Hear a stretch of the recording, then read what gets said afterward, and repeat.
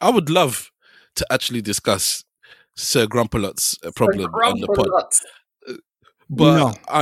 I know that it's like, no, we can't talk about nothing. We have to keep everything in but I don't house. think that's not a good topic of discussion as far as I'm concerned. I didn't ask any of you lot to bring up anything to do with Mahmood. So you lot could continue having whatever discussion you want to have, but you could just get on with the podcast. This is the podcast. Okay. See it there? And you, for you to decide why you know why Mahmood is what it is you shouldn't. I don't know what the issue is, but I know that you've mentioned it yourself. No, so you mentioned a issue. That doesn't necessarily mean I have only one issue. I'm not saying who only has one issue in life. I don't know what else you have. What other problems you have here? Would you like to discuss any of your issues today? No. Yeah, for real. Like, we're here for you. On a serious. I don't want to talk to you lot, so let's just carry on with the podcast. I don't want to talk to you, so let's talk.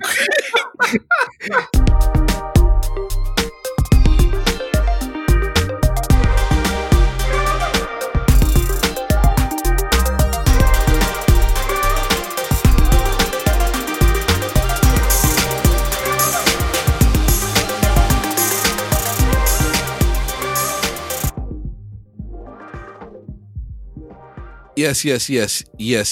Ladies and gentlemen, boys and girls, cats and dogs, rodents and other small insects, welcome to the Eloquently Saying Nothing podcast. This is episode 286, January 2022, second episode of the new year. I hope everyone is doing blessed. You are very welcome.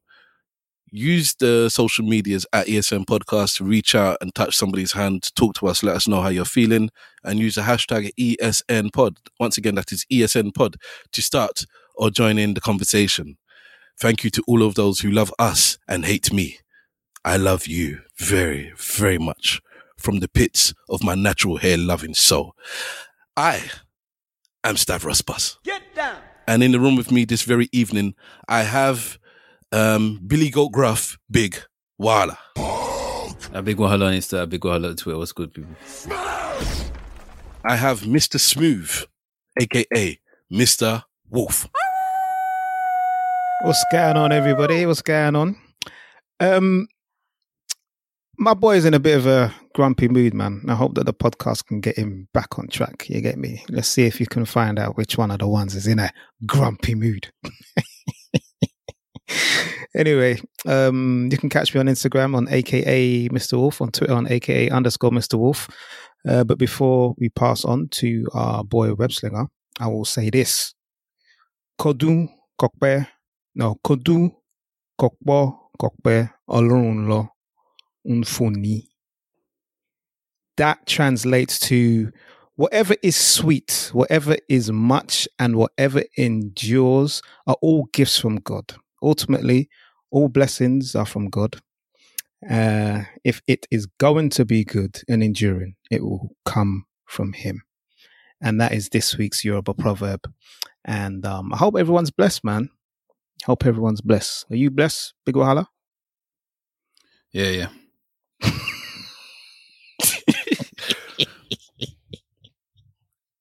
Simple Simon is not with us momentarily. Maybe he may join us later. Let's hope so. It's my fault if he's not. So again, there's another reason to be upset with me. But the other dread is here.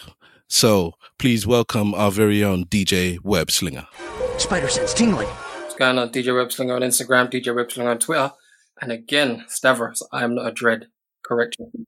Sorry. This is proper deep embedded in my head. That's something I really have to work at removing, because I even agree with you for once. For once in life, I actually get what you're saying, and it's like, oh, I need to stop doing that. So apologies. So what are you? I'm a human being. I have lots. He's a bastard for one. Oh, God. I reserve the right to be called a bastard. So no more natty dread or nothing like that, no? I've never been a natty dread. I don't have dreadlocks. I just have locks. Yeah. Oh yeah. That's right. That's right. Comes from the word dreadful. My hair is not dreadful. Debatable. Really? All of you want to debate this one? No. I don't give a shit, so you can carry on. Mr. Grumpy, what's going on? I would love to actually discuss Sir Grumpalot's problem on the pod. But No. I know that it's like, no, we can't talk about nothing. We have to keep everything. No, but I don't think that's not a good topic of discussion as far as I'm concerned. I didn't ask any of you lot to bring up anything to do with Mahmood. So you lot could continue having whatever discussion you want to have, but you could just get on with the podcast. This is the podcast. Okay. See you there? Well, I'm not, by all means, keep it stum. And you, for you to decide why you know why Mahmood is what it is you shouldn't. I don't know what the issue is, but I know that you've mentioned it yourself. No, so I mentioned a issue. That doesn't necessarily mean I have only one issue. I'm not saying who only has one issue in life. I don't know what else you have, what other problems you have here. Would you like to discuss any of your issues today? No, Yeah, for real. Like, we're here for you. On a I serious. don't want to talk to you lot. So let's just carry on with the podcast. I don't want to talk to you, so let's talk. You don't want to talk to us about him, you know. But on the real, obviously he doesn't want to have a chat in it. But you know, we should highlight the fact that there are some people out there that needs to talk, and sometimes this may not be the place, the time, and the place. But we should always extend our ear to our brethren. You know what I mean? Because sometimes our friends are going through things and we don't even know what's going on. In other words, Big Wahala, we're here for you if you want to talk. I would be so surprised if my brother called me and said he needed to talk about something. I would actually fall on the floor. That would never actually happen. Because maybe you need to ask yourself why. Because he doesn't like me. Why? He doesn't like I don't know. He don't like me to talk about stuff like that. There's enough times when I've spoke to him about things. That's why this can't be. Anyway, I don't think it's enough times. In the big scheme of your life, I don't think it's enough. It's enough times. In the big scheme of how much I've talked to people, it might be, but you don't know. So you're just making assumptions. Mm-hmm. But it's fine. It's fine anyway. Okay. Do any of us call you, Stav, just to talk? Women? No, do any of us lot call you just to talk? Not really. No, nobody. Well, some people not on the pod might call me to talk about issues, problems. But I mean, it's happened where maybe everybody but Simple Simon maybe has called me and with a dilemma or something like that. But it's not a common thing. But I don't necessarily know if you guys have problems like commonly in your life that you need to talk to anybody, irrespective of who it may be. And then for me, sometimes when it's the women, it might be emotional problems. And when the guys call me, it's often for I can't say the word, utilitarian issues. It's like there's a thing I need to sort out. Stav, can you help me sort it out? As opposed to, oh, I have a problem in life. And, you know, that kind of thing. I was watching an old video of, I was going through some old videos on my old laptop and putting them up on my Plex, on my NAS drive at home. And there's one where my sister and my brother-in-law bought me a trip to do a flying lesson. And for some reason, this is when me and Webslinger were actually side by side rolling deep before I had a woman. Because whenever I get a woman, Webslinger dumps me. And for some reason, it's like, oh, now he's got a woman, I can't chill with him anymore. And so I was on the way to somewhere in Essex and he had a camera. I don't know where we got the camera from, but it's decent quality, you know, for 10 years ago. And he was recording and documenting my flying lesson. And I was like, these are good days, man. I was in my old car, the red thing, rest in peace. And my little Polo R-Edge, I think it was, back in the day. And it was like, these good memories, man. And me and Webbs, we don't hang anymore. And even in the video, man had made me late for my flying lesson. Thank you, Webslinger, for always being you.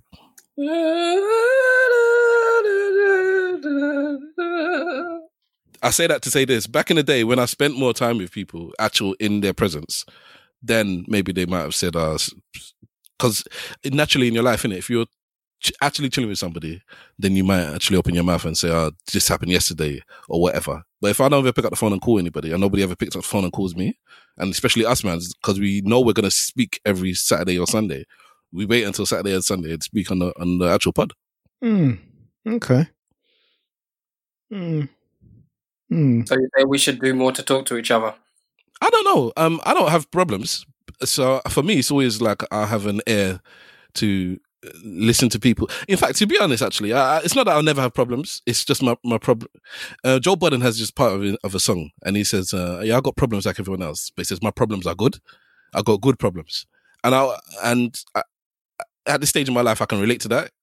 And I've had issues that some people would say are really, really like big, massive problems, but for me, because of the blessings that come on the left and the right of those problems, I always avert my eyes when I look at the blessings and I don't focus on the problems per se. So it's not that I don't have problems, because sometimes I'll sit there and I'll be like, I ain't got no problems. And then I actually look at my life and I'll be like, you know what, actually, there have been things that have happened in my life that would could bring me to tears, or even did bring me to tears. Like, and not tears of watching a film and getting emotional. Like I'm crying because I'm upset about something that's happened in my life, and etc., etc. But because I'm just good at just dealing with them, I think that's it. I think my wife and I are very good at dealing with problems. It's not that we don't have them. We're good at dealing with them. And we don't necessarily dwell on them, I think. It's in fact, I can ask you guys for advice. And it's up to the point where sometimes I wonder, is my wife actually as good at dealing with problems as I am? Or is she just one of those people that just pushes it into the background and just pretends that things don't exist? Because I'm one of those men that is always asking, are you okay? Are you okay? Because she's always like, okay. And it's like, nobody can always be okay. She must have something going on. But I don't know. What do you think? Am I reading too much into stuff or what? No, if she's saying that she's fine, then she's fine. But at the same time, I am of that, of opinion, and we spoke about on the previous podcast, even though someone says that they're fine, maybe sometimes you need to do a little bit more digging. But does your missus speak to anybody else? Does she have a confidant, a friend, a family member that she confides in? I don't know. I don't think so. But I guess I wouldn't know, because as far as I'm concerned, my wife doesn't actually complain to anybody. Damn. Including me. You're a good woman there. Yeah, but it's just not realistic. Like, Yeah, the only complaint she has is like things about me, like, oh, you didn't tidy up the way you said, or have you taken out the bin yet? Stuff like that. And it's always to do with like cleanliness, like be cleaner in the house, please, because that's a big thing for her, and I'm not as clean as she would like. So that's the only time I actually hear her complain. But it is realistic though. What, to never complain about anything of seriousness, I should say? Because she doesn't do it, so it's real in your life, isn't it? There are, as I keep on saying, over and over, my mum said this to me from when I was a little boy. People will only highlight bad news. Do you understand? People will only look at what is bad and make not so much of an issue of it, but these are things that need to be addressed maybe then. You get me? People are not interested so much in a relationship that is going well, a relationship that is, has got a lot of positivity coming out of it. It has no interest to people. People may be happy about it, but when there's drama going on, then that's when it becomes a conversation and a topic to be had. But people don't really talk about the goodness in people's relationships. They don't talk about the positivity that women bring to their men and men bring to their women. It's just not discussed, especially in the black household. Well, you're talking specifically about in relationships, like somebody's going through drama and people and outsiders. We're talking about. Well, what you're saying that it's not realistic, and I'm saying, well, perhaps it is. In your life, it is realistic because it's happening, and I'm sure that there are many other men that speak about. I know 2 other men, personally, really good friends of mine, that speak very highly of their wives the way that you do. That my wife doesn't give me any problems. I don't get no stress, just peace. And that is my sanctuary from the whole world, is their wife and their home. Whereas there are some situations where women give their husbands hell and husbands give their women hell. You get me? So that is what we tend to hear more time than relationships that are really good. I think that the worry for me is that I want, because like you said, she's my piece. That's something I say about her all the time. I want to be her piece as well. I don't know if I am. Maybe it's because I'm looking at myself, looking in the mirror, like, bruv, do you satisfy this woman as much as she satisfies you? Are you doing as much for her as you could be? Do you think? I'm saying, Do you think that she would mention it if you wasn't though? like, I don't know. The only thing she mentions is things, like I said, when it comes down to, okay, for instance, we live in a small flat and I have a lot of clothes. In fact, like, I have a bunch of clothes still in my parents' house. I have a lot of trainers. Most of them are not even here. So we have a little bit of space. We have a child who is in the same room as us. She has her own bed now. So it's not just a small little cot. So we have 2 beds and 4 wardrobes in my bedroom. And it's not the biggest bedroom in the world. So I cannot, like, legitimately, there is not enough space in the wardrobe for my clothes. So we have, like, I don't know, compartments for me to put my things in, and it overflows. And if I don't fold it properly, sometimes it will fall down and stuff like that. And that is something she moans about often. And for me, it's like, unless I take all of these things out of this house, I can't do anything about it. It's not, there is no, like, I should put it away. There is no way to put it away. There's no space. So she complains about something that in my head, I can't do anything about. So the solution for me is to get a new house, which is why I'm moving to save and to make moves to get a new house. So I guess what she wants is like, well, can't you just put the thing away? And they're like, no. So what I can do is buy a bigger house so that we have space so I can put it away. So that is my solution to the problem. But that's the problem that she has with me. She doesn't moan. She doesn't say you don't talk to me or listen to me, or you don't. I don't know. She don't moan about me other than that. It's very superficial things she moans about. Bro. You see, I mean, these are not major issues. Like, you're talking about things that are minor, bruv. Although in a lot of situations, relationships, friendships, even, sometimes minor issues can become big ones, or they accumulate so much that they become big issues. But what you're talking about is minor things. You know what I mean? Mrs. Stavros Boss comes across as someone who's extremely cool. You know what I mean? Especially with the fact that she's a Liverpool supporter as well. You know, I got mad love for her. Her dad did her dirty by doing that to her. No, you know what though? What was it? Sometimes what you may see as small, somebody else doesn't see it as small. There are things that I worry about with my. So, for instance, gifts and stuff like that, my missus is not interested in things that I might buy for her. So when it comes to her birthday, which is coming up in a couple of months, and it's a big number as well. So I'm sitting here thinking, with 2 months to go, what can I do for my missus? It's a big birthday. I want to do something nice for her. And for her, she might be thinking, I don't care. Like, outside of holidays, there's nothing I really have given her that she cares about too tough, as far as I'm concerned. It's just holidays. That's all she cares about. So for me, that's a big deal. And I think most mans would appreciate that. Oh, that's a thing that we actually care about with our women, making sure they get something nice for their birthday or for Christmas or whatever it is. But for her, I swear down, tidying up my clothes is more important than giving her a birthday present. If I missed out a birthday present and I tidied up, she would be like more appreciative of that. So, but my head can't get my head around it. It's like, it's just clothes. I'm the same as you, Mr. Wolf. But there's one day she said, listen, just because it's not important to you, it's important to me. I want to walk into my house and feel a sense of peace and relief. And, well, the same way that I say that she's my peace, that's the point. Maybe I'm not her peace. The house is her peace. And if the house is not tidy, then she's not at peace. Well, have you considered some of those clothes compartment things that you can get online? I would have to put it in storage. That's the only thing it's a consideration. Because there are some things that I've seen people get that help to reduce space. Do you know what I mean? So as much as I hear what you're saying in terms of the amount of clothes that you have, I think there are some things, some kind of devices that you can get that help to reduce the vacuum pack clutter. thing. Yeah, there's that, and then there's a few other things. I mean, especially with clothes that you don't wear often. You know, do you understand? You can use the vacuum pack, and things. It's not going to make a difference. Okay, Trust me. The vacuum pack does reduce clutter, though, bruv. Yeah, but we've got those. Okay, we have, bruv. Let me repeat myself. In our 1 bedroom flat in our modest. You've seen my bedroom. It's a modest sized bedroom. It's not tiny, but it's not big. We have 2 beds and 4 wardrobes, which are all full. I have 30 to 40 shoe boxes in here.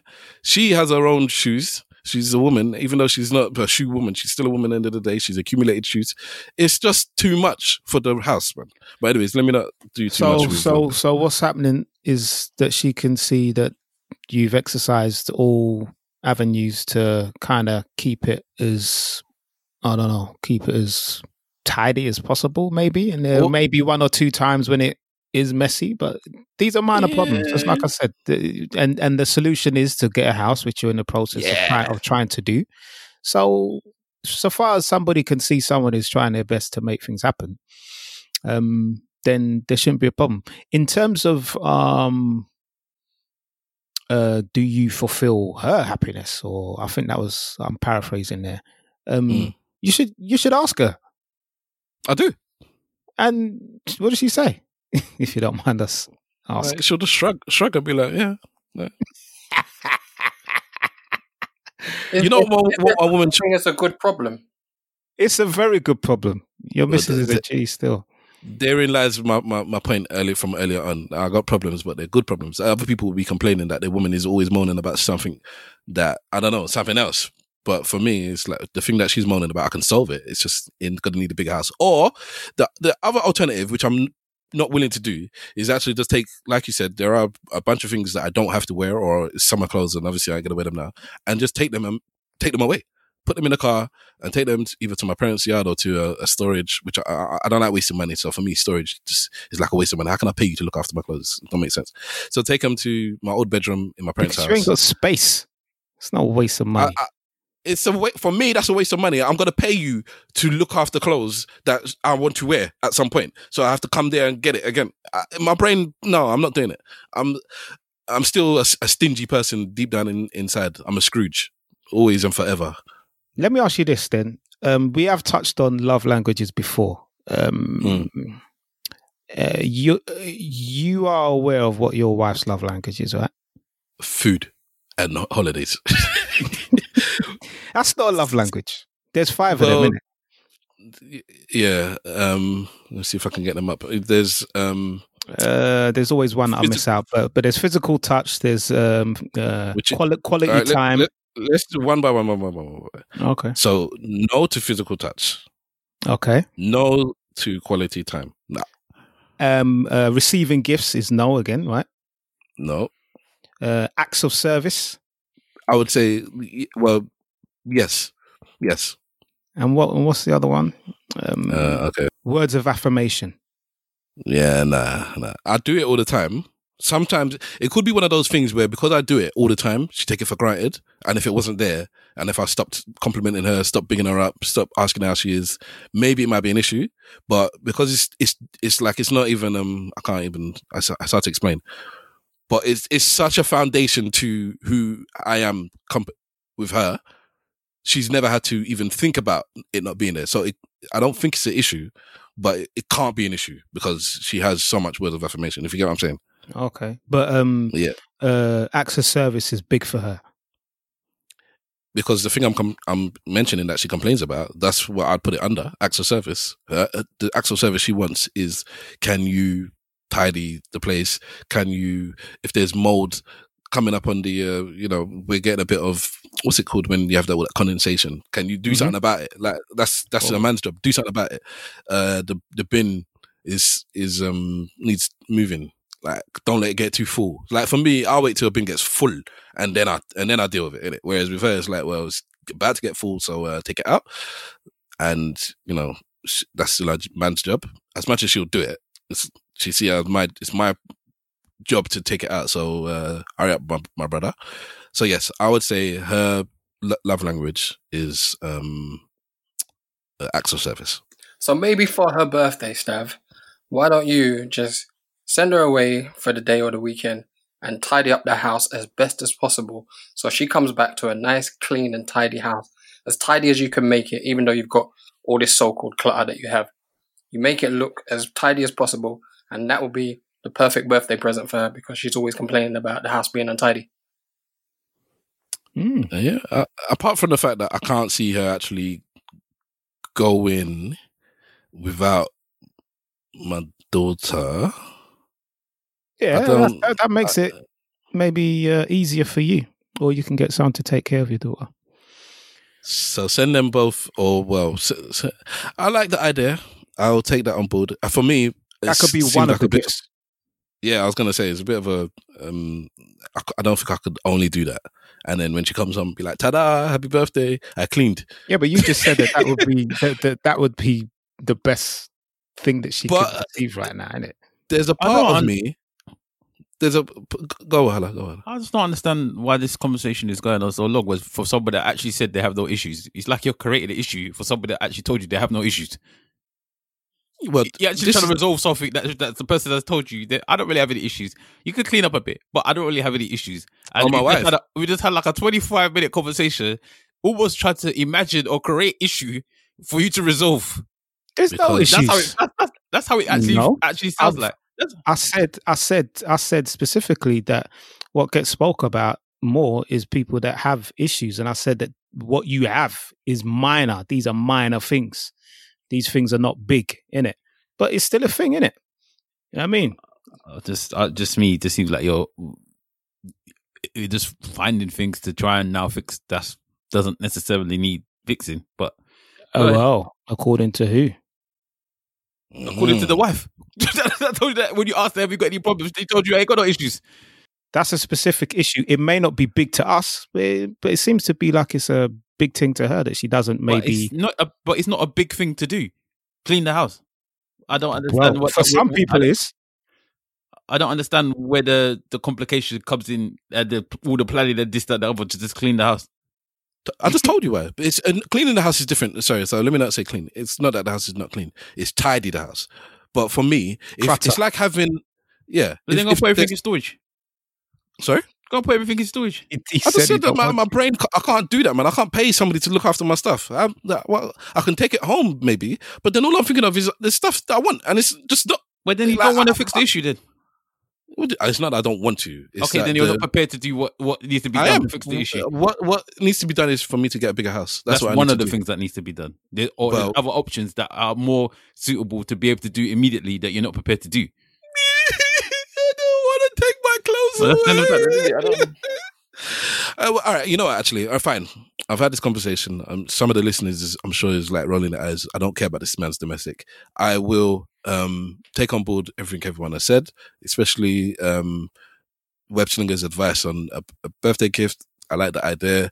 Mr. Wolf's ongoing and calm discussion with me, thank you. And Wahala's thing at the end of putting his exclamation mark of, bruv, there's something you can do, then just do it, innit? So I'm going to take it all on board, take it away, take it off the pod so that we're not boring anybody about my domestic. And I will probably do a bit of everything you've all said. Thank you. I actually think this is a good discussion because there might be people going through this and don't know how to have this conversation with their significant other. Why are you taking off the pod? It is a good conversation. I wouldn't take it just off the pod. Continue the thing, man. I don't know. I don't want to step on anybody's toes or shoes. Or give me a break, man. Stop.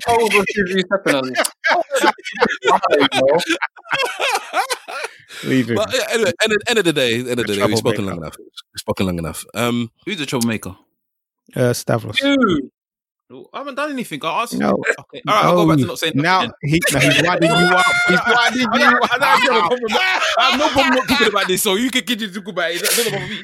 Oh, good. Let me ask you one thing, Stav.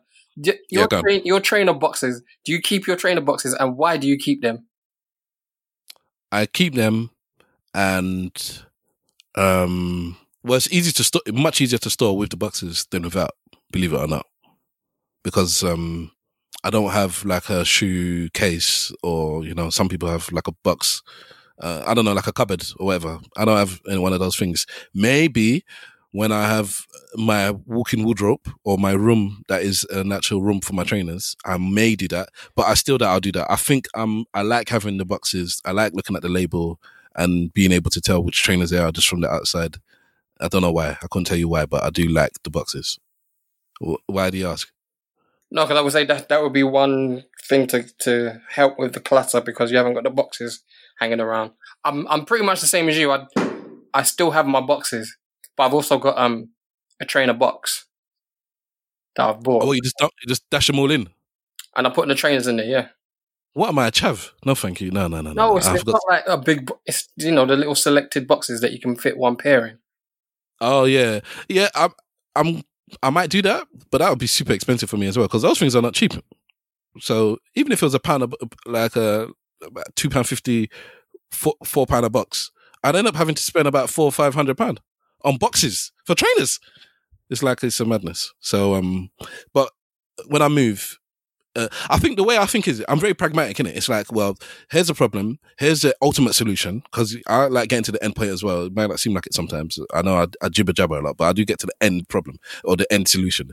This is the end solution. Get a bigger house, particular one with a whole room that you can put your stuff in, which is why I want the biggest house I can get. It's not because I'm going to have 100 children. It's because I want to put my clothes let me say our clothes and our trainers in its own room. I want a walk-in wardrobe. So that's the solution for me. So it's like I have to save. I have to make money. So that's it. Make money. F bitches make money. That's it. Anyways, so we're talking about problems. We're talking about people that are problematic and have issues. Mr. Trump and his American, what did they call this thing? This, where they went up to the Capitol and tried to take over. I don't actually think they were trying to take over, I just think they just wanted to ruckus.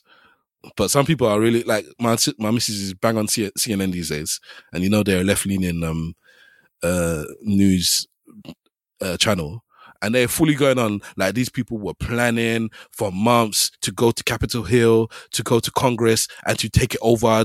Like somebody had those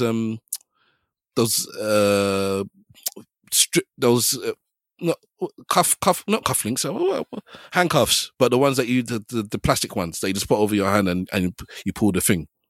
Mm-hmm. There's a picture of somebody that had a bunch of those. They're saying that they were planning on taking the Congress people, congressmen and women, and tying them up basically, and I don't know, doing God knows what to them, and taking over the Capitol.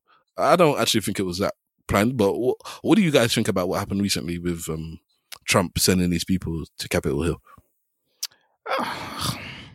I think that 4 years ago when this man went into power, I remember, I think you specifically saying that this guy is entertaining and, he's got, people talking but I've never really had that much interest in what he's doing.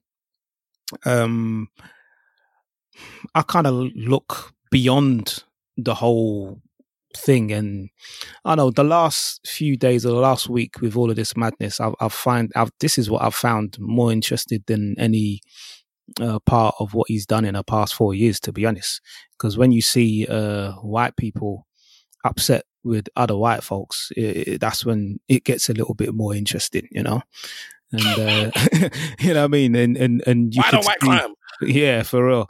And you could see the difference in the approach. Although there were deaths, people died, and that's just how America is. They're very trigger happy over there, unfortunately, and people did unfortunately lose their lives.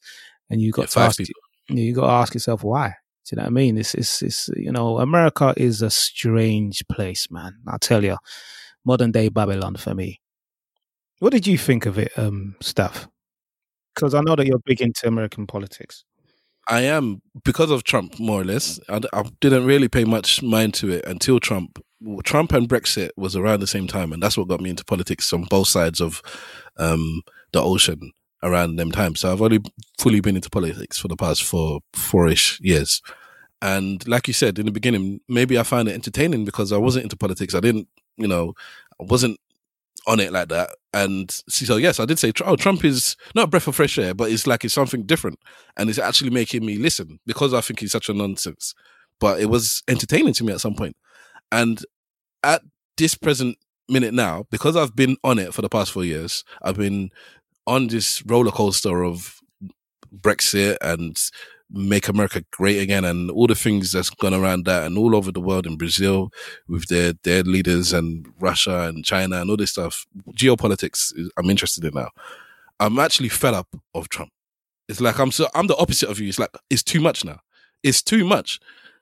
That thing was like, bruv, you just need to go. You've lost the election. Just go, or just shut up. Like, have some decorum or some grace. And it's like, well, he's had no decorum or no grace all of his life, and in particular in the last 4 years. Why do you think he's gonna have any grace now? And it's like, I don't know, exactly. because he's lost. Like, don't you just think, like, isn't there a time, loser, man? Very much so. He's like Mourinho, sore loser. Do you understand? Jose Mourinho, when he loses, that's the biggest temper tantrum I've ever seen. You know, like when your kid has a temper tantrum in the shops or something and just goes all wild, knocks things over and whatnot. This is his version. He just opened the door to Manzum and said, look, just go in and mash up the place, man. Piss these people off. That's what it sounds like. It's he's I don't know. I'm fed up of him. I want him gone. If there was another 4 years of Trump, I don't know. I might actually have to switch off American politics. But it's so important to what's going on in the world. Well, you know, I mean, a lot of people kind of relied on him for his tweets because he's been banned from Twitter and Facebook, from my understanding. And his tweets really did, it did affect a few things, including the stock market and the stock exchange and shares and what have you, by what he would say. Do you know what I mean? But I don't know. He's never going to be forgotten for his time in politics. I think that, in my opinion, the powers that be wanted him in for a reason. He could not be tamed, so they got rid of him, because it's very rare that you have an American president who doesn't do 2 terms. I think George Bush Sr. did only 1 term in it as well. Yeah. So like, it happens, but it's just not often. And he has got a lot of supporters. Let's not get it twisted. I think it was like 70 million people voted for him. So it was a lot closer than they anticipated. Both elections, the one that he won, they didn't expect him to come anywhere near winning, and then he ended up winning it. And then this one, they thought that he would lose with a landslide, and he didn't. So he did actually lose, like, convincingly. Like, the states, he lost states that never lose, the Republicans don't lose, and he got out, like, the amount that he beat Hillary by, he got beat much more this time himself. So he did actually lose semi kind of convincingly, kind of. It kind of seemed close, but it wasn't actually that close. So he galvanized people to be against him. As much as he galvanized people for him, he also galvanized people against him. I wanted to vote him out.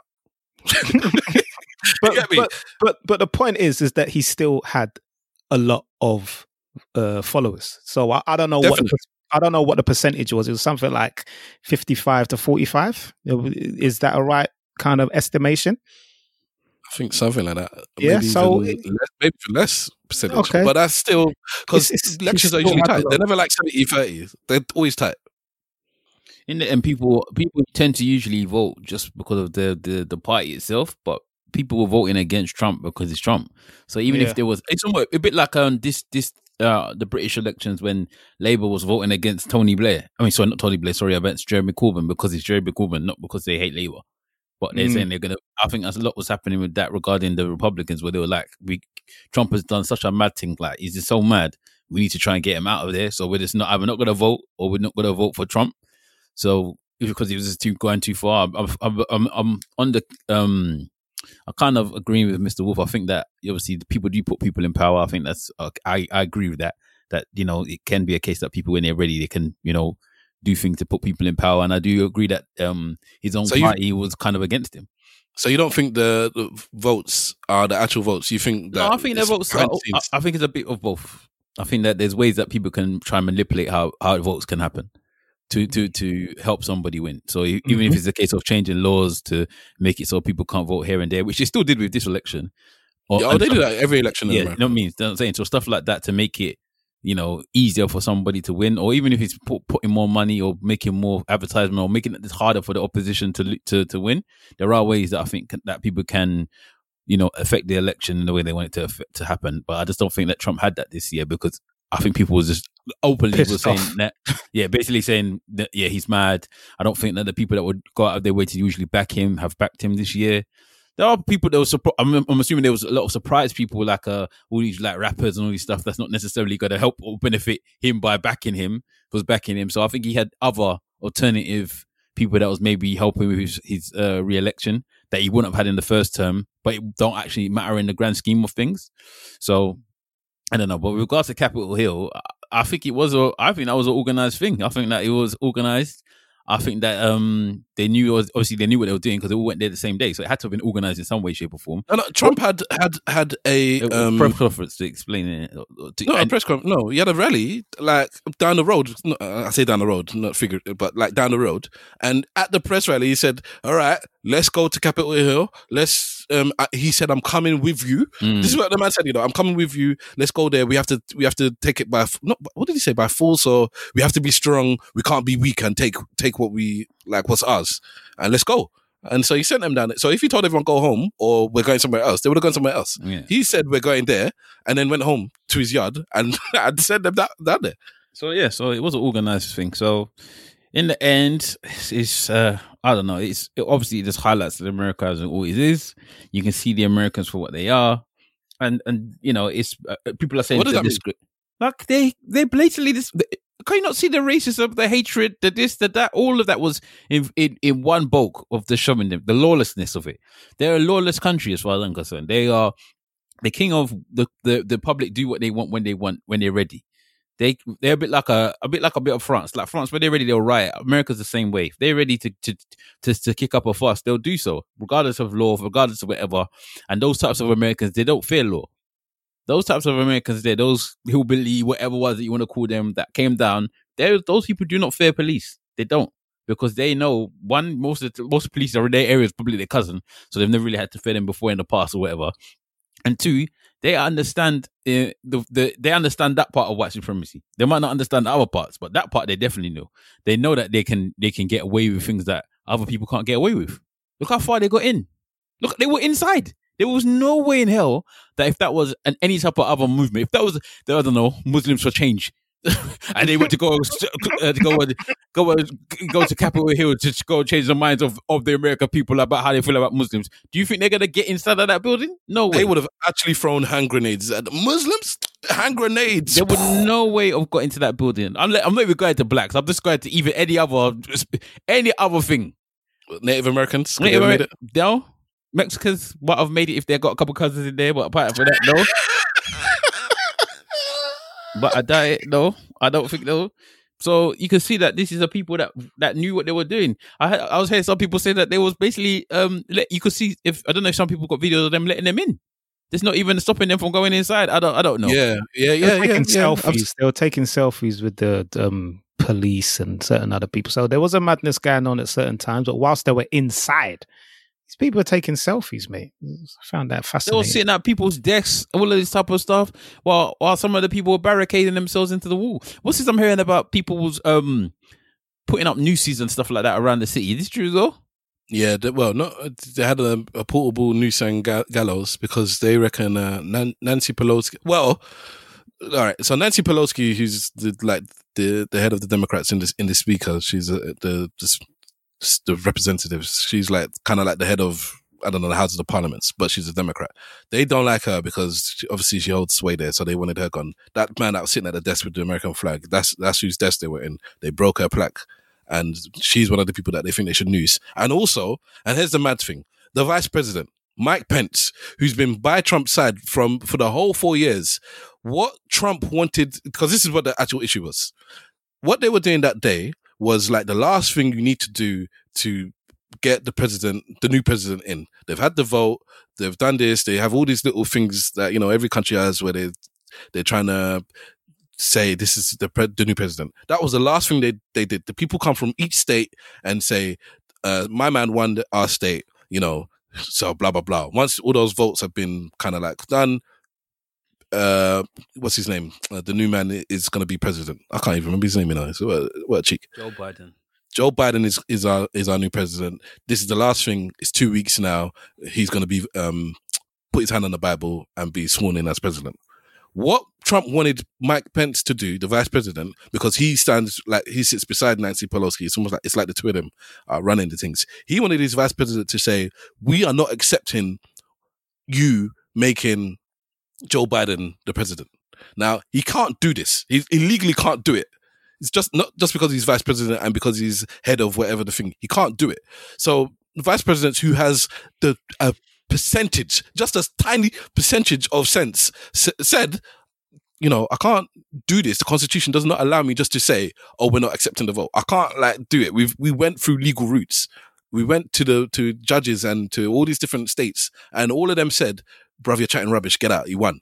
All of them did that. So those were the legal routes that we can legitimately take to try and stop these votes. But I can't just come here and say at the last minute, at the 11th hour, "Oh, we are not accepting the votes. Joe Biden can't be president," and all these things, all the things that you came here for, we're cancelling. So Trump started sending tweets to his own vice presidents, cussing the man, saying the man's got no heart. He didn't do what needed to be done to stop this overthrowing of me because we didn't lose the election. So that's where he sent his mans there. It's like, we're going to have to go down there and talk to these people because they stole the election from us.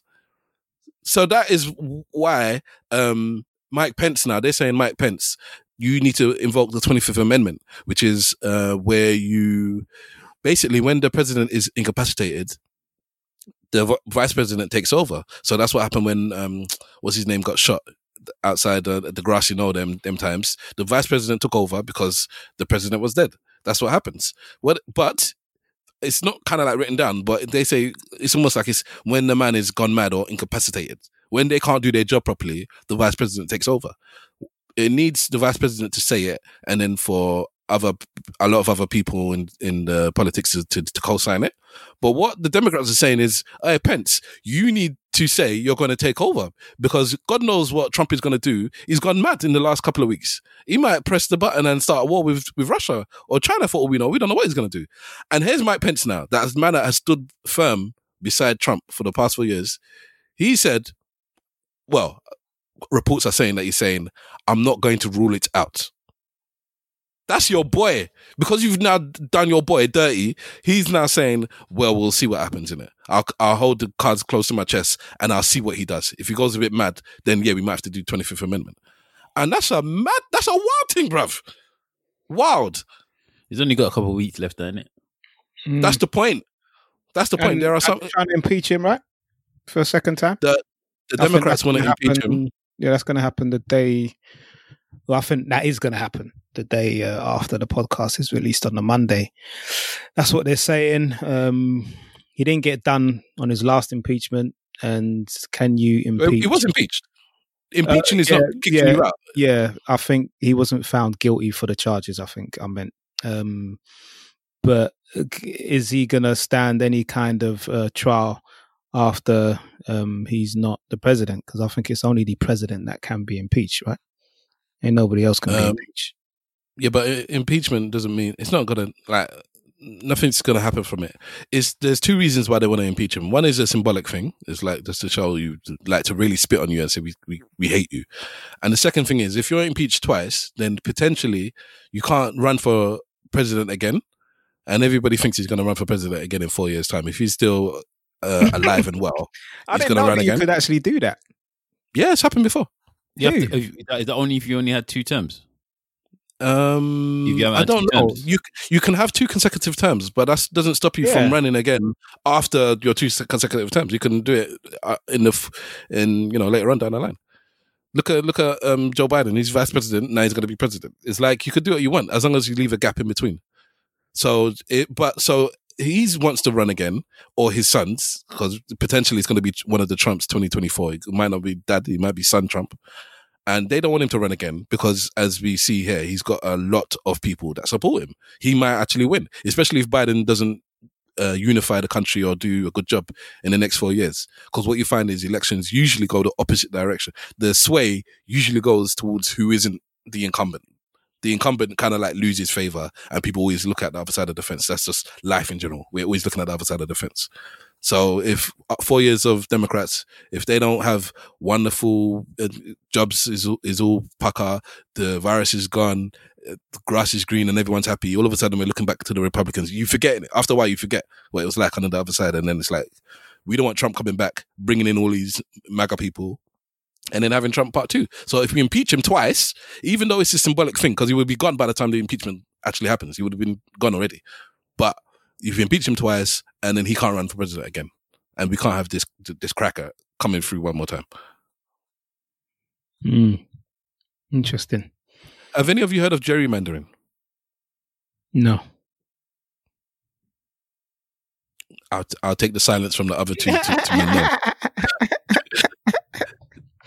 Gerrymandering is what Wala was talking about, I think, and maybe you were alluding to yourself, Mr. Wolf, where you kind of like carve up states and cities so that the elections go the way you want them to go. So you don't necessarily say, I don't know how to put it. You don't stop people from voting, kind of thing, but you kind of do. Like, for instance, if in a white area you might have, so let's say, let's carve up London and cut it in half, North London and South London, and let's say all the blacks live in South London and all the affluent people live in North, and all the affluents and the whites, and those affluent people will vote for conservatives. Let's just be like very stereotypical, and the conservatives want to stay in power. So what they do is, when it comes to voting on whatever time to vote, let's say, you know what, we're going to do it on Tuesday. In fact, that's a bad thing, because on American politics, like, there is a day you have to vote, which is a weekday usually, which is a nonsense. But let's say, forget the day they're going to do it. We're going to vote, and in North London, we're going to have 100 polling stations spread out all over North London. And in South London, we're going to have 10 polling stations. And that's how they do it. Mm-hmm. And what they'll do is that, so it comes, everybody in North London happily go to your polling station, queue for 10 minutes, cast your vote, you go home, or you go back to work, because you're doing it in the middle of a work day. The affluent people can take time off work, go to the place, because it's only going to be 20 minutes. I could do it on my lunch break. Cool. Mm-hmm. Now the poor people who can't take time off work, or it's going to take them 2-3 hours to queue outside the thing, it's like, well, I just can't vote, because it's on a day that I have to go and clean offices. I can't take time off work. It's during the middle of the day, and instead of just queuing for 10 minutes, where they might let me do that, I'm going to be queuing for 2 hours, 3 hours, 4 hours, 5 hours. I can't do it. So then I just don't vote. So that's gerrymandering. That's a real thing that they implement, and whoever is in power tries to do their own style of gerrymandering. It's just that the Republicans are so much better at doing it and implementing it. It's like the Democrats, it's almost like, oh, we're too good to do it, kind of thing. Like when Obama was in power, there were certain things he wouldn't do, because it's like, oh, like we're too good for that. But then the minute the Republicans get power, it's like, oh, no, we'll do it. And then they do it. And then it helps them stay in power over and over again. And it's kind of like sometimes you need to play dirty, basically. Even if you're the good guy, you need to play dirty, because it's a dirty game you're playing. And if you try and play a dirty game clean, you're just going to lose, because the other side is happy to gouge your eyes and kick you in the nuts. And you're saying, no, I need to punch you, between your chest and your waist. And it's like, nah, I'll punch you in your balls, bruv, because that's what I need to do to win. And that's the difference between the Democrats and the Republicans. And in our wonderful country here in the UK, it's often the difference between Labour and the Conservatives. The Conservatives will fight dirty. They'll do whatever it takes for us to win. And Labour's, you have this moral high ground. So that's one of the things that I didn't like about Jeremy Corbyn. Jeremy Corbyn had this thing where it's like he was always trying to be high and mighty, and sometimes, bruv, to win, you can't be high and mighty, bruv. You just need to do what needs to be done. So the dark arts. Yeah. That's what I call it. Why do you call it the dark arts? Because that's what it is. Do you understand? Sometimes people are too on this straight and narrow road, and they want to use morality to win when you're in a game that has no morals. Do you get me? So sometimes you need to use the dark arts, bruv. You know what I mean? Bottom line, you got to do these things to win, whatever it takes. Whatever it takes. And all these candidates have a pact in it. Have people that buy into their pact, which basically buys their everything for them to win. It's like their package, and a lot of them are big businesses. So big businesses need like laws and things implemented if they want things to come out on the market to support their business and help them grow. So if they put their money behind this candidate gets in, they can pass the laws for their businesses. Look at my man. What documentary you've been watching to tell you about PACs and super PACs and whatnot? Yeah, of course, man. The PACs will be dirty. They will dig up secrets and lies and everything about the candidate, the other runner, and use it against them. It comes out in a nice political way, but people buy into it. It's in the papers, it'll be on the TV, it'll be on the internet. Yeah. This is the argument that people have to get rid of money from politics, or to universalize it where it's like there's a certain limit that you can do.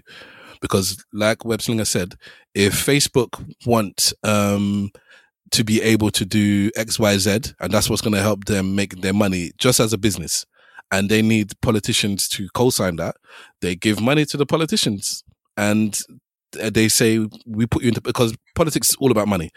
Once we put you in power, you must do this thing. And it's not even like a secret. It's not like undercover thing. It's blatant. You can go through and see who's given which party money, or which candidate money as well. Because sometimes it might be about a certain state. A certain state might have sway in the whole of the country to do this or that. So then they put that person in power just for his finances.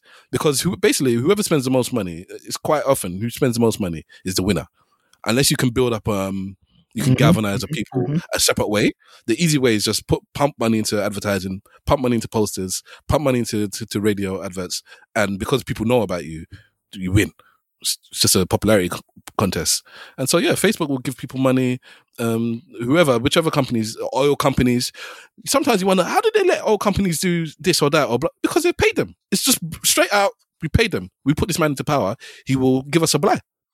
He'll change the laws for us. They literally change the laws so that we can get away with doing this. Or we want to do some fracking. Fracking is going to mess with the community. It's going to mess with the environment. Well, you know what? We're going to put man in power, and then all of a sudden he's going to change the laws that allow fracking, and that's it. So everybody's just going to die because of oil. Like, yes, man put money in my pocket. I'm supporting my family. I don't care about the environment. I don't care about the rest of the country. So they want to get rid of, some people want to get rid of money from politics. I would actually co-sign that, because you can't have politics and money in the same thing. It's like oil and water. They don't mix. Mm-hmm. You can't be doing it for the people and doing it for the money at the same time. It's one or the other. And they're always going to choose the money. So there you go. I'm moving. All right. So Trump did his madness. He sent tweets. He sent a video out on Twitter saying, I love my people. Before he sent the next video, which he was reading off a teleprompter, which everybody's saying that the Republicans told him, listen, bruv, if you don't read this thing, yeah, then you're gone. We're going to actually vote for you to be gone, because what you've been doing before, you've been messing with the masses and you've been messing with the Democrats. Like, there are people, I was in that government building, like, I was in there, and people came with guns and with pipe bombs and whatnot. I was in there, and you sent them to me. Nah. Read this statement and whatever. So before he read that statement, he's sent out his own little video on Twitter saying, I love you, but, don't be too hard on them. We need to go, kind of thing. But it was a passa. All right. Twitter just took the video down, and then later on, I don't know if it was an hour or whatever it is, they just closed his account. Like, we're blocking the President of the United States account. Sometime a few hours later, Facebook did the same thing, and Facebook said we are blocking him until he leaves office. He's got 2 weeks left. We're just blocking him. Trump no longer has an official Facebook presence on Facebook. Twitter said we're blocking him for 24 hours or whatever it is, blah, blah, blah. And then later on they came back and said, but we're blocking him as well. We're just blocking his account. Now, I don't like that. I don't think you should be doing that. What do you guys think about that? Do you think, it's cool, block him. He's chatting nonsense. He's starting mobs and sending them to Capitol Hill. Block him. Personally, I'll carry the same energy that I did when they blocked a few of these black people on Twitter and on social media. I think that Donald Trump is a lot worse. and I say worse. I cannot really understand why the likes of Louis Farrakhan was removed from all social medias. I think that it takes away their freedom of speech, and it does kind of, how can I put it? For me, it's just a very dangerous road of acceptance.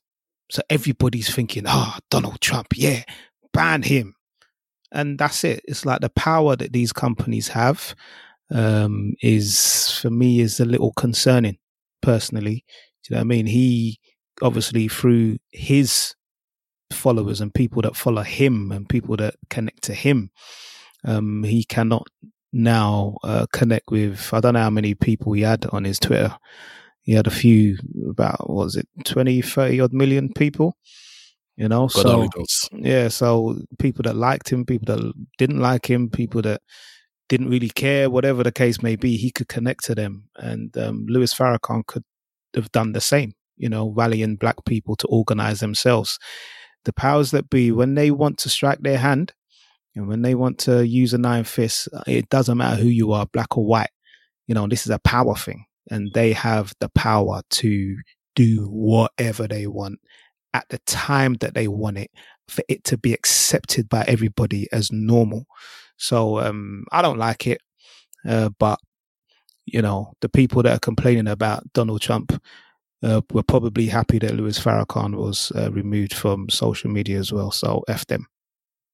But you can see why you would remove Farrakhan, because man has actual stuff that can be easily classed as hate speech.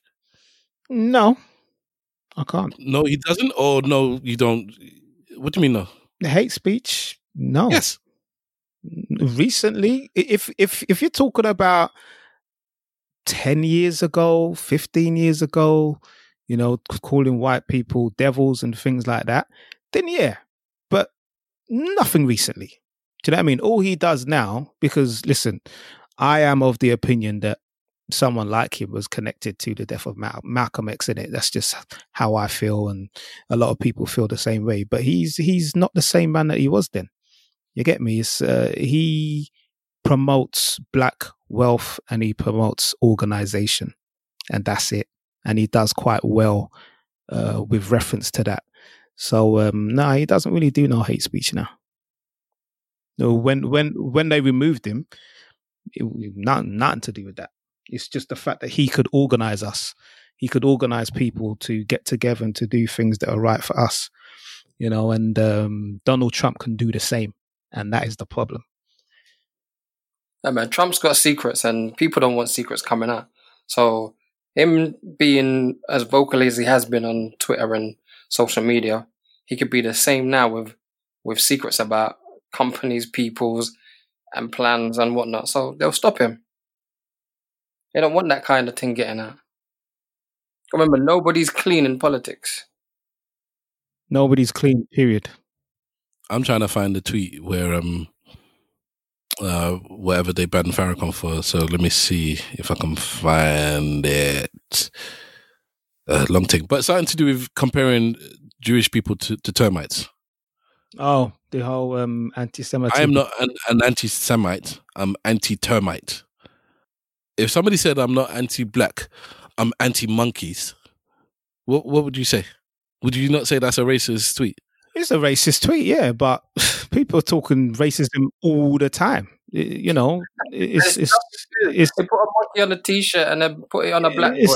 It's one rule for one and then another rule for other people. Well, when they put the monkey on the t-shirt, there was outroar about that as well. So I don't understand. Yeah, but it's going on for time. Everybody's doing it. It's not like Farrakhan was the first or the worst. But this is what I don't understand. Yeah, either you against it or you're not. So if you're saying that they shouldn't be doing it those times, then he also shouldn't be doing it these times. No, it shouldn't be. These lot can do it, so we can. And then the next minute when they do it, we should be saying no, they shouldn't be doing it. Which one is it? No, I don't see it as that. I'm not saying that what he is said there is the right thing, but I'm saying that the punishment behind it is not correct. So, like I said, everybody has had that kind of mentality towards people that are a different race of them. You know, the racism is here, it's going to be here, it's not going anywhere. But I'm just saying, you know, the difference in the judicial system with us as black people is like, if you murder someone, it's obviously you're going to go to jail, but maybe one man will be given a death penalty where another man will do 15 years and come out after 14. But we're talking about social media here now, innit? We're not talking about that. I know, but what I'm talking about is the level of punishment that is given to the likes of Louis Farrakhan and I can't remember, there was about 2 or 3 others. Yes, but there's been whites that have the same punishment though. Yeah, but this is for the same crimes. On social media, I'm talking about social media. I'm not talking about worldwide. So I'm trying to keep it on track with the social media thing, because if we're talking about society as a whole, then obviously that makes sense. I completely understand what you're saying, but I do think that these lot are naturally actually on brand with this type of thing. Where, like, you got obviously Katie Hopkins was on there for a while, but they got rid of her eventually. They got rid of a couple of other white supremacists as well on Twitter. I forgot who they are. But there are people that they do get rid of when they think that it's come to a point of hate speech. They do get rid of them. So I'm not disputing that. Obviously, they are going to still be these white people out there just doing whatever they're doing, as well as blacks. But I don't think, if they don't think that their person themselves is popular enough to galvanize people, I think that's why they don't really respond, or they just don't even know who they are. Basically, they're not big enough to even respond to them, because who are they? With regards to the Trump thing, though, again. We say this all the time. It's only like when it comes to other people now, suddenly we think differently. It's their thing. It's Twitter. Twitter made Twitter. The man made Twitter. He can decide what he wants to put and what he doesn't want to put on Twitter. As much as people want to be, hoopla, this, that, and the other. If you want to go have your own issues and you want to have your own freedom of speech, go find something else to have freedom of speech for. He didn't sign the constitution that allows you to have freedom of speech. He created a system called Twitter that has rules. And in those rules, he can say what he can and cannot do. It's exactly the same as when we had ESN on the Facebook groups. There's people there that will be saying, how dare you get rid of us? How do you remove us from these groups? Blah, blah, blah. I'm just using my free speech. And we will tell them the same thing. There ain't no free speech here, is what I tell you can and can't say. And this is what you're saying, stuff that we don't think you can say. So you got rid of them. So as much as Stav saying that I don't agree with this or whatever, you was just as bad as them when in the past, using these old people's tools to do exactly the same thing that they're doing now. So that's why I don't really have a care for all of this. I know that they have much more power and they can sway things, and their power of them is massive, but we've made it that way. That's our fault. If people came off these social media sites and never ever used them again, they wouldn't have the power that they had. But we do use them, so it's us that's giving them the power to be able to do these things. So we've entrusted them with our that they're gonna use it for good by doing the things that we're doing. But in the end of the day, it is their thing. If they decide they don't want somebody on it, who are we to tell them that they can and can't remove that person? That's how I feel. With the thing about Trump is powerful enough to, when he says certain things, as you can see, with just what happened at Capitol Hill, it allows them people to do things. People are actually acting on his words. So I can understand why somebody would remove them from their platform so they don't get implicated with it. Because the first thing they'd say is that, Trump did this thing on Twitter and suddenly these people did this. And his Twitter's now evolved in that case now. That people are going to be playing his Twitter's fault. Not just Trump, it's also Twitter. Twitter, why are you allowing this? Twitter, why are you doing that? So yeah, as far as I'm concerned, for them to do their own business and for them to keep themselves out of the loop, or for them to look better in the public eye, get rid of him. It's business. It's business. It's just business. And that's my thing on it. I don't understand why suddenly every time I think we change the rules too much sometimes, and I think this is one of the times that we're changing the rules again, because it's the same for us.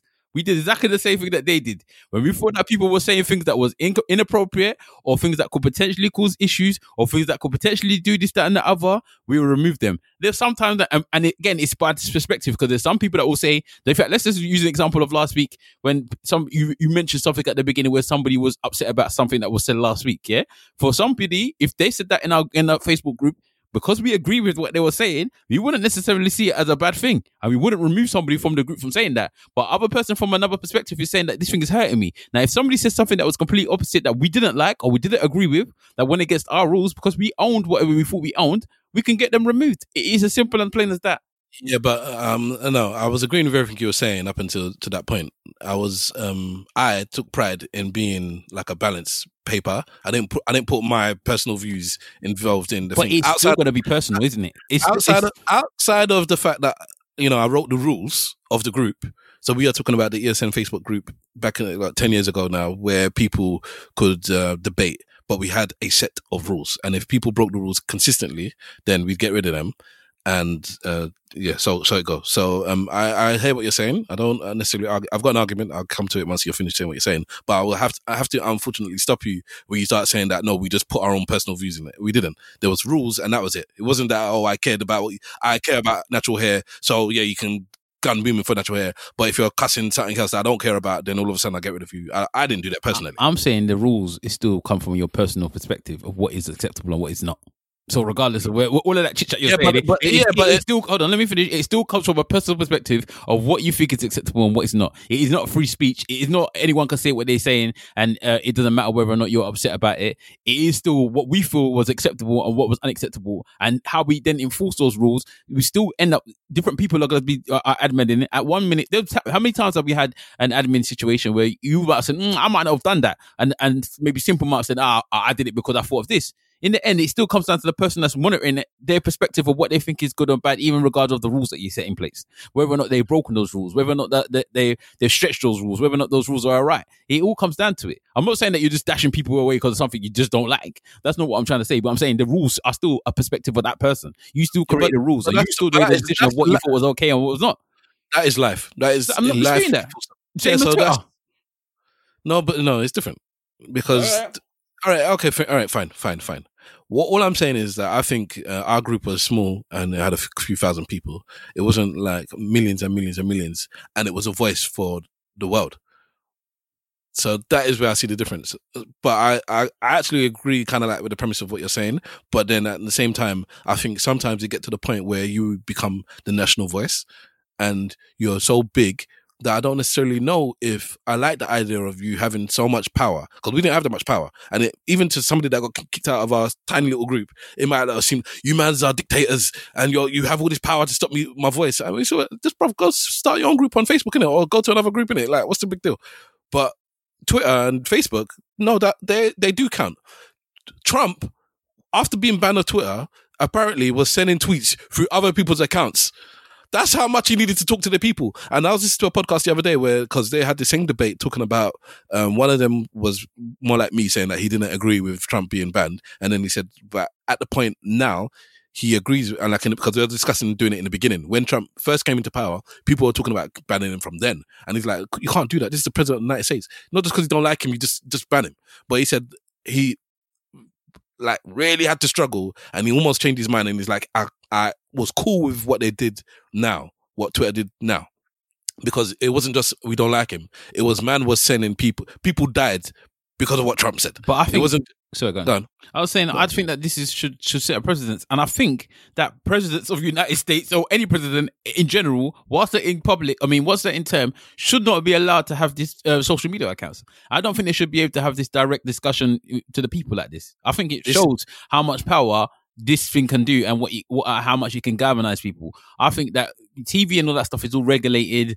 You can't. People are going to go through whatever they're going to say before they put it on TV and all this type of stuff that usually gets to the public in a way. I don't think that presidents should be able to go onto an app whilst they're high or drunk or whatever and just tweet whatever they want reckless. I don't think that should be allowed to happen. Let's say that somebody does have, because I still don't even know if Trump even has his own Twitter. I don't even know if it's him that's even doing it, if I'm going to be completely honest. It could be somebody completely different. I wouldn't be surprised if it's not him that does his tweets. Right? But let's say that it was. Let's say that he does actually have the nuclear codes. And let's say that one day he just does get messed up and he just says, you know what? Fuck this. The nuclear codes are boom, boom, boom, boom, boom. No one should have that power to just do that. I don't think that they should allow. As soon as you become in public, I think they should just remove you from any type of social media and say you're not able to use these social media. What's more dangerous? The fact that he has the codes to press the button, or the fact that he could tweet it and nobody else could do anything with that information? He's the only one that could do something about it. So it's once he's in the power, that is the power, not the fact that he's got Twitter. I think it's both. Something similar to that. I mean, I hear what you're saying, Big Walla, but the world is changing. Do you know what I mean? The way of communicating to people has changed dramatically. You know what I mean? They're trying to communicate with a different type of people, and a lot of these people that they need to get in contact with to get their votes for a number of different things, not just the major elections. they need to communicate via social media, because people are not they're not reading the papers no more, and they're not watching TV.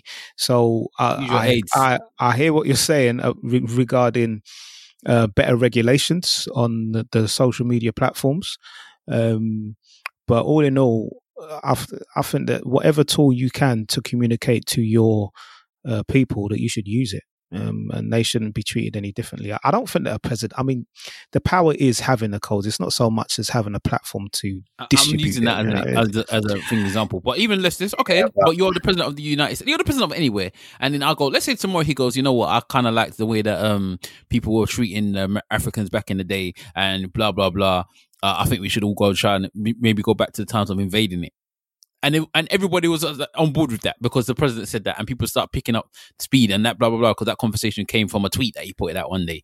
I'm sure we have different discussions about this. I hear what you're saying, but it's these are very far fetched things that it's not far fetched anymore. When you see this man do what he's doing, it's not far fetched.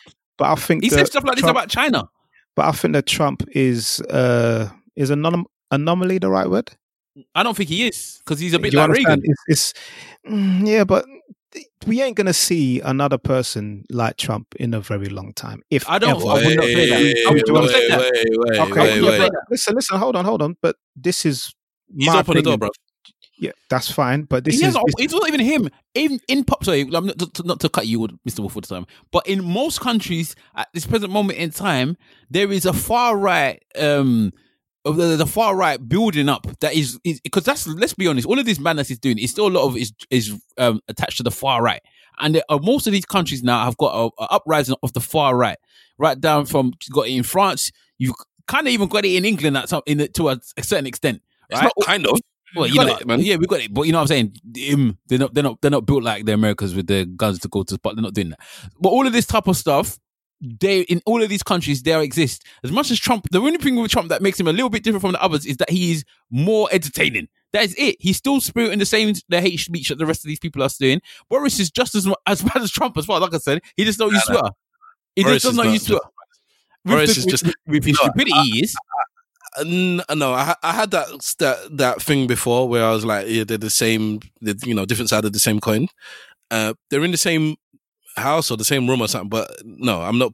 I can't put them to the same now. Okay, Boris is a buffoon, and he makes so many silly mistakes. But I actually don't think his heart is as crumpled up and wrinkled as Trump's. He's not fit for office, but Trump, again, the way we talk about Trump, he's got what he's wanted for his 4 years. He just needs another 4 years of it, which is the tax relief as far as I'm concerned. But anyway, it is what it is. Man wasn't paying taxes before. That's why but now he's solidifying the tax. He's solidifying it now. That's what he's trying to. This was more of like a solidification, because there's a couple of stories about why he's not paying tax and certain situations to why he's not paying tax. And him becoming president solidified that non-tax paying thing. And I think he was even trying to, at some point, maybe I'm chatting rubbish, that he was trying to change the law at some point to make it so they don't have to pay tax going forward. Because I don't know if the president of the United States, after a certain thing, they just don't pay certain things anymore. I don't know. But either way, I don't think so. He's done what he achieved to do for his 4 years, and he needs another 4 years to continue what he was achieving, which is to make money for himself. To rewind very slightly, what I was talking about with that other podcast where I said one of the hosts didn't like the idea of them banning Trump in the beginning, but he kind of came around to it recently with what happened because he was inciting violence. And one of the other people's, one of the things was mentioned was that, what else can he do? Somebody said, well, he's got his own, like, there's an actual website you can go to. The president has a website. End of the day, he could talk on the website. And the person said, who's ever going to go and look on his website? That is why man is using other people's accounts to send tweets now. Because that is how desperate he is to get his message out there. And that is where the people are. For me, that resonated quite a lot with me. Because Twitter is not the only avenue he has. Obviously, he can talk on whichever platform he wants. Apart from Parler, but we'll get to that in a minute. And it's just because Twitter is so direct, straight to the people. The minute I have the thought, I send it, bang, it's done. It's there. Like, he couldn't do that on his own website. That's the danger of Twitter. That's what I'm saying. So, Mr. Wolf, you don't think there's going to be anything like Trump again in the next few decades or what? Because I would have thought that before, but I don't think that anymore now. You got I'm taking into consideration that the United States is the entertainment capital of the world, that they, not in our generation maybe, or just before, they had a Hollywood actor who became president of the United States. So I'm not saying that you can't have anybody in office, but the characteristics of this man and the way how he kind of went about addressing things from the get-go, I think it was a well-planned and well-organized strategy, in my opinion. And I do not believe that they are going to want somebody like that in office again. So whereas I said before that they actually put these people in power, that democracy is just is a smokescreen, in my opinion, to make people believe that they have a voice. I think that the powers that be are not going to want someone like this in office again. So I do think that there are some madmen in politics. I do think that there's people that are the far right who try to rally the troops of Nazis or whatever you want to call them. That kind of individual could become a president of the United States, or could become a prime minister or a president of another country. But I'm talking about this man in particular that has caused such a stir, even in his own kind of demographic. His own people that planted him in there have rooted him out in such a way that it's never been seen before, and in such a way that I don't think will be seen again. The last person that got rooted out like this was, I mean, he actually got kicked out, was this guy, I forget his name. He was in power after Kennedy. You talking about Nixon? Is it Nixon? Yeah, I think it was Nixon got kicked out. So that is it. Yeah, Nixon left. He got he left because I can't remember exactly what he done. Of Watergate, innit? That's right, Watergate. Do you understand? So that was the last time that a madness happened where a president had to leave. This is another time, and I don't think that we're going to see anything like President Trump again, personally. I really think that they thought that the President Trump was going to be like, I don't even like calling the president, just Trump. Anyway, felt like he was going to be like as charismatic as Obama. I think that's what they actually wanted, the Republican version of Obama, where the public actually liked the character rather than the politics. Because Obama, a lot of people don't even know about Obama politics. A lot of people don't know what Obama did in America. A lot of people have no understanding of what Obama's administration put in place and what he didn't put in place. But they like Obama. Do you understand what I mean? And I think they wanted to have that type of character with the Republicans. I don't remember another president that had much character that was a Republican. Like, what was the last Republican character? I can't think of one. Like, you had Bush and whatever, but he wasn't necessarily a character. He was just a good old boy that some people kind of liked. But then you had Clinton, who had some form of character. People like Bill Clinton, sorry. People liked him as well as his politics. It's him that they like. They like the fact that he even got the head from the woman. Even that made him a bit more popular in certain places as well. People liked Bush Jr. People liked him. I don't think they liked him that as much as I don't think they liked him. You know, he has a personality. That's why I said he was like people see him as like a good old boy. But I don't think he had the same. I don't think since then they've had anyone, and I still don't really think it's him that's up to the same character level as Obama. The way they liked Bush Jr. is the way they like Boris Johnson, because Bush Jr. You're talking about the mistakes that Johnson made. Bush made 10 times as much. Trust me, he looked so stupid so many times. Sorry to cut you, but that is like just to reaffirm the idea that yes, they did like him, but it was like that, that kind of dumb love, so to speak. But that's still a something, though. Yeah, but what Big Wahal is talking about is a respectable type of look of a president, this characteristic of Trump. I want to be like him. Do you understand? But a lot of people look at Donald Trump and think, I want to be like Trump. I want to have these businesses. I want to grab him in the pussy. I want to do all these kind of things. Do you understand? You'd be surprised. Look, I want to be like him. even right down to the black rappers from the 90s or whatever, everybody loved Trump at some point. You know, there was a point where Trump was an actual big celebrity. Everybody wanted to roll with Trump. So it's not a case of Trump is a brand. You know what I mean? It's Trump Towers, Trump this. He's a brand. He's a brand name. He's a character. He's on The Apprentice. He tells people you're fired. So he has some form of authority figure already just by showing people on the television that he is. He is a character. He is a known. I like the brand. I like the brand that you mentioned. On the telly. He's known. So eventually, I think they thought, we need somebody that's as charismatic as Obama. When somebody asks him a question, he'll be able to give them a slick answer with a joke involved. People have to like this guy.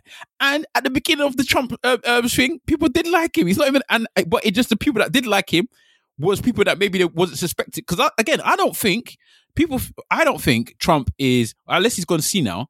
I don't think Trump is as racist or as this or as that. He's racist and all that type of course he is. I don't think he's as racist or as this or as that as people perceive him to be from his politics. I think he's just prepared to do anything he can to make sure he wins. And that's what he is. I think that if he could make deals with black people and be involved with black people, he has no problem with doing that as long as it makes him win. If they told him tomorrow he would win by having all the black voters, by going around doing something for blacks, he would do it. No problem about that. No issue. You don't hate blacks enough to do all that type of stuff. He's just obviously wants to win. Yeah, he's such an egomaniac. The world revolves around him. Some people are so racist, they hate other people so much that what they do revolves around their hate for somebody else, whether it's a Jew or a black or whatever it is. Yeah, exactly. But I agree with you. Trump is so looking at himself. He's so focused on him. Like, whatever I need to do for me to be happy or for me to win or for me to be in power or for me to be rich, I don't care enough about anybody else, or I don't hate everybody else enough. Not that I don't hate people, but I don't hate them enough for it to hinder like what I want. Exactly. And what I want is for me to be like up here. He's prepared to do what needs to be done to get the job done, and that's what happened. That was the problem. He went too far with it. He then stopped being about the people that needed him, that put him in power, and started becoming again about himself. He became overawed with the fact that I am president and I rule and I can do whatever I want. I remember I told people I'm going to be president. I managed to do that so I can now do whatever I want. And that's when he went too far. And then that's when his own people started to turn on him. And he just went too far.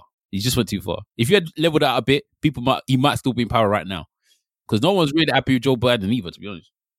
I think Mr. Wolf said it best when he said, America's the entertainment capital of the world. This is like any soap in history. You've got all these cast of characters that people like, people don't like, that they resonate with and whatnot.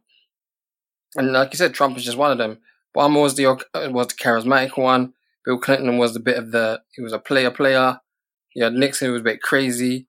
You know, Kennedy, who was suave and everything. They're all like a cast of characters that you'll see growing up in TV shows. It's like a soap. Politics is like a soap. Did you ever watch Death for 2020 yet? Cards, man. House of Cards, baby. Yeah. Has everybody watched Death for 2020 yet? Most of it. All right. I haven't finished. I haven't watched it. Anyway, I'm not going to really spoil it, but there's one bit in the Death for 2020 because it's about caricatures of people pretending that, you know, they're talking about the year, but they're actors, but they're not playing themselves. They're playing other people, basically. Yeah. So Samuel Jackson's playing a reporter, and what's his name? Hugh Grant is playing like a philosopher or a historian or something like that, right? But there's one woman that's basically some woman from like Liverpool or something that lives in London, right? Yeah, and she's just basically a very, very, very, very dumb person, yeah? And she said, I've watched everything on Netflix. I'm now watching this new TV show called America, yeah? And what she's watching, she actually thinks America is a TV program, and she's been watching the news, yeah? So she's watching the news, but she's thinking, because it's so far-fetched, everything that is going on, she's actually watching a television program. She's like, yesterday they had one vote thing where they all went to go and vote, and these they were having a diss track thing where they were cussing. Like they actually made it sound like it was like a TV program. So what Webb's just saying, links to that, they're all characters in their own right, and it is. If you were to tell somebody this whole story, people would think that somebody wrote it down as a book. That, you know, they've got a person that's like Donald Trump and he's actually in power. It makes no sense, but that is America. Webbs, I'm going to ask you a question, so swallow whatever it is you're eating. So it seems to me, and only interrupt me if I'm wrong, but it seems to me that Wahala and Mr. Wolf seem to think that they are puppeteers putting people in power to some extent. Web Slinger, Are you one of those people who also thinks that in an American and maybe even the British politics system, there are puppeteers putting and removing people from power? Yes. Plain and simple. They do it with people that like that in life. If someone's getting too big for their boots, if someone isn't doing it right, they're gone. But we put these people in play. We put these people in play by giving us votes and then swaying our judgment to left or right. I'm not talking. You're saying we, like the people we vote. I'm talking. It seems like Wahala and Wolf are saying no. There are a few elite people, upper echelon people behind closed doors that get together with cigars and brandy and say, who is it we're putting into power this time around? Yeah, and they manipulate we the people to do that as well, to help them with that. Okay. I never said that they could just put somebody in. I said that they will find a way to get them in. I don't think that they'll say, okay, tomorrow it's going to be John Smith and then John Smith's president. I would think that they'll manipulate the public or the way that people can vote or find ways, or as we were talking about before, adding the super PACs or adding money to their thing to make sure that this person that they want to get in power gets into power. I don't know whether or not they can just say, click their fingers and put somebody in place. I don't know about that. Okay. All right, because I could co-sign that side of it because that's known. Whereas there are people that want somebody to be in power in this district or this whatever because it benefits them, and they put enough money and influence and manipulation and rigging into it. What I want to know is, do you think there's more than that though? Hold on. What I mentioned some time ago was a documentary called I think it was. What's it called? On the people that built America. I believe that's what it's called. I'll have a look. But it's on what's that documentary channel? The documentary channel? Can't remember what it's called now. History Channel. History Channel. Okay, so it's on that. So this is I think it's a 3-part documentary on how America became America, and these are things that have happened. It's not a debate to have. It's just factual information that the established families, the richest families that own the banks, that lent money to United States of America, and America paid the money back to them, obviously in a interest loan. These people paid to get certain people in power that could help the economy and help the country run the way that they wanted it to run. So this is history. This is part of America's history. So why things have changed, or why things would have changed now, I don't know. Things would have got more sophisticated in the way that they implement their strategy, and that is it. People being put in power, for me, is just the way how things happen. And when you look deep in terms of the families of a lot of these politicians, both here and in America, you see that there's quite a distinctive family tree that operates these countries. These people are interlinked in some way, shape or form. So it's not an opinion. It's just something that has happened over the years for the United States of America and the people in the UK. Is it The Men Who Built America? It's a 4-part documentary on the History Channel. That's it. Let me read the blurb. Cornelius Vanderbilt, John D. Rockefeller, Andrew Carnegie, J.P. Morgan, Henry Ford are named synonymous with innovation and big business in America. They all built empires and created advances in technology.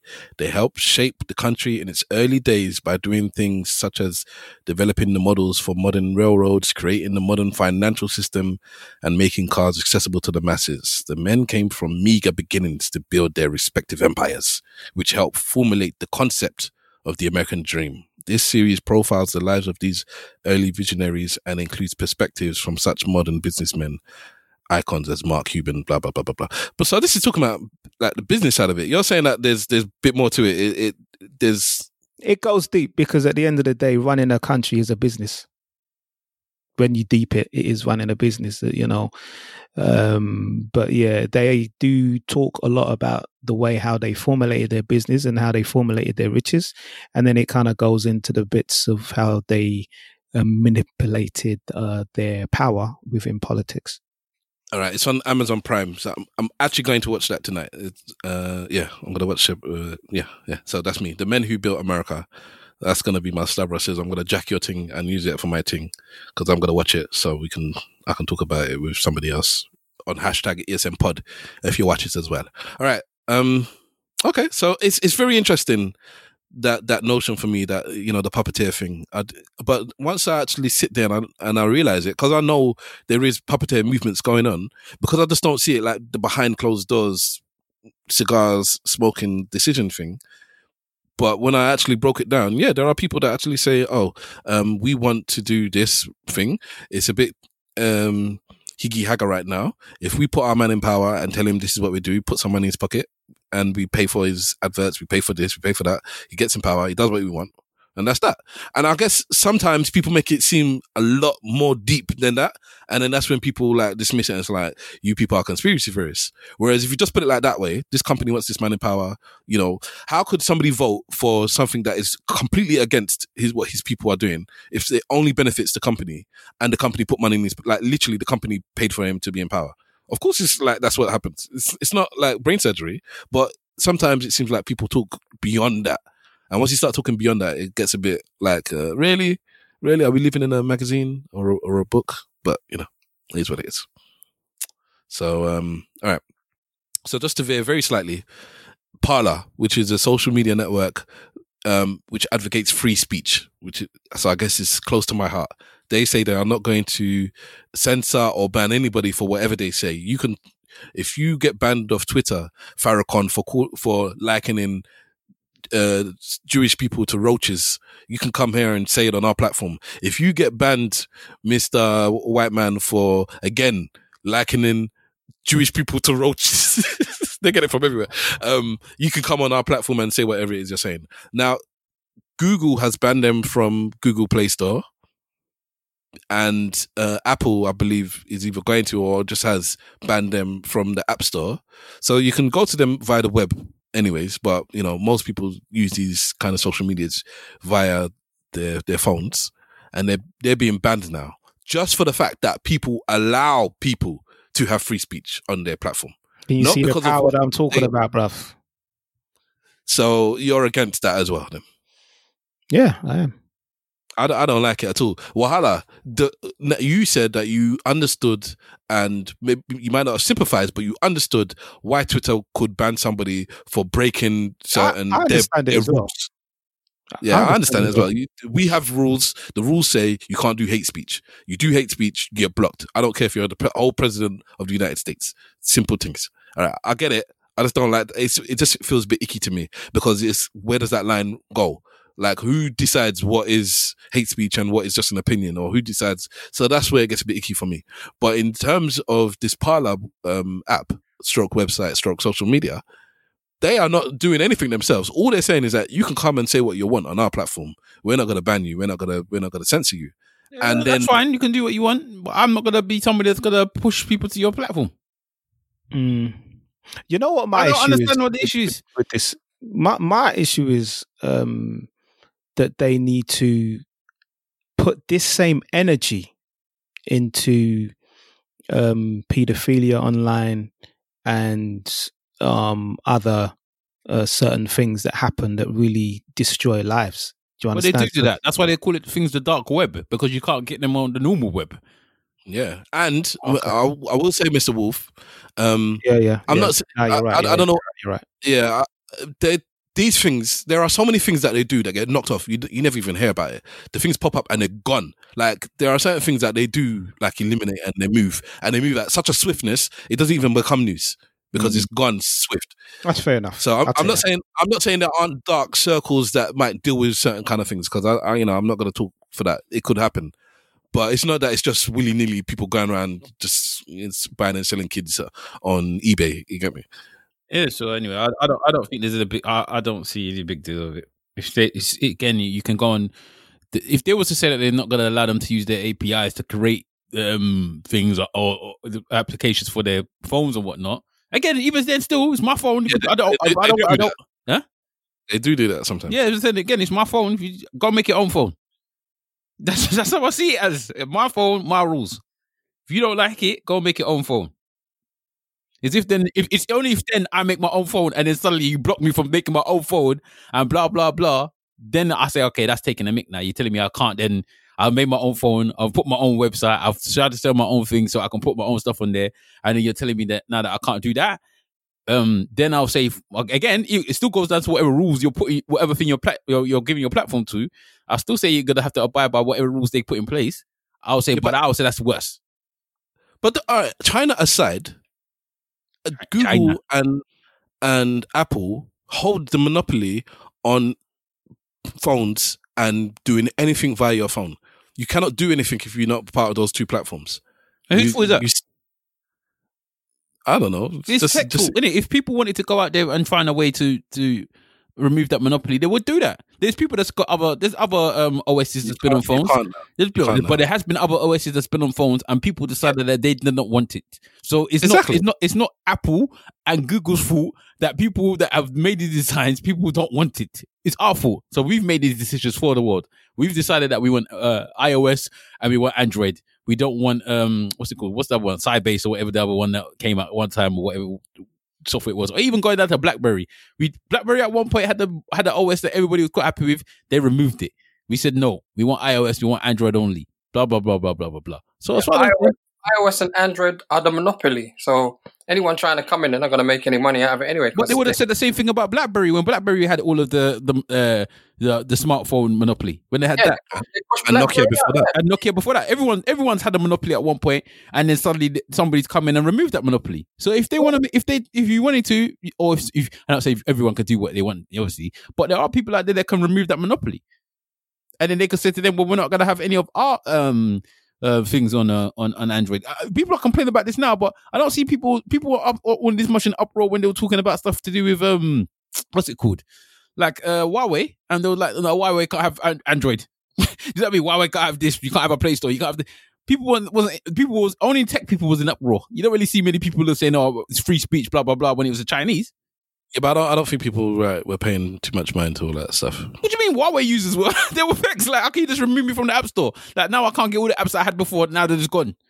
It's removed. Now I can't do anything with it. That's mad, as far as I'm concerned. You've bought a phone with the notion that you're going to be able to do this, and now suddenly that's gone because the president himself that we're begging for has said that they're not allowed to have it anymore. He did exactly the same thing to other companies as what they have now done to him. Okay, well, Haller's coming with the thunder. He tried to do the same thing with TikTok. He gave up with that, though, boy. But he tried. He tried to remove TikTok, and TikTok now removed him. So in the end, that's how it goes. Okay, cool. All right, fair dues. I'll leave it at that then. So Parler, well, Haller's coming with some good arguments, man. Unfortunately, it's not nice to say, but he's making his point. I just don't like the idea of cancelling free speech, man. But like you said, because they're private companies, because some people use the First Amendment, like so the American First Amendment, and say it's free speech. Free speech is part of the Constitution.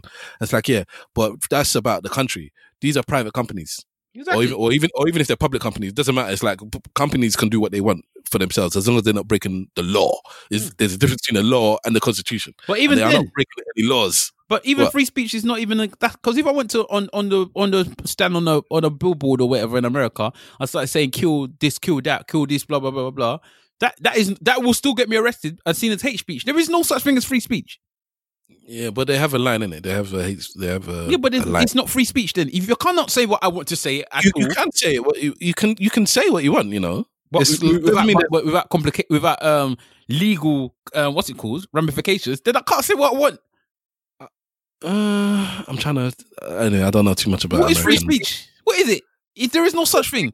Hate speech leads to a crime happening, because if this thing starts running and you start saying your free speech and your hate speech, can you stop eating when you talk? So I can't hear what you're saying, bruv.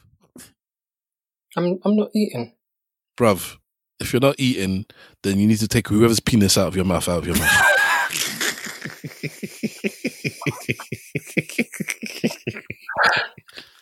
But you got like a gobstopper or something in your mouth, bruv. I bit my tongue. All right, sorry for cracking the president today, but the way that you sound, don't sound like you're actually having Shaki while you're talking to me. Oh dear. Oh, sorry. I said free speech leads to hate speech. Hate speech leads to a crime happening. So if us mans are having an argument on Parler and one takes it too far and comes around to the next man's house and ends him, what then? So our Parler did it. So you have to block them. You can't allow something like that to happen. Man has taken it to Star Wars, you know. Hate leads to pain. Pain leads to this.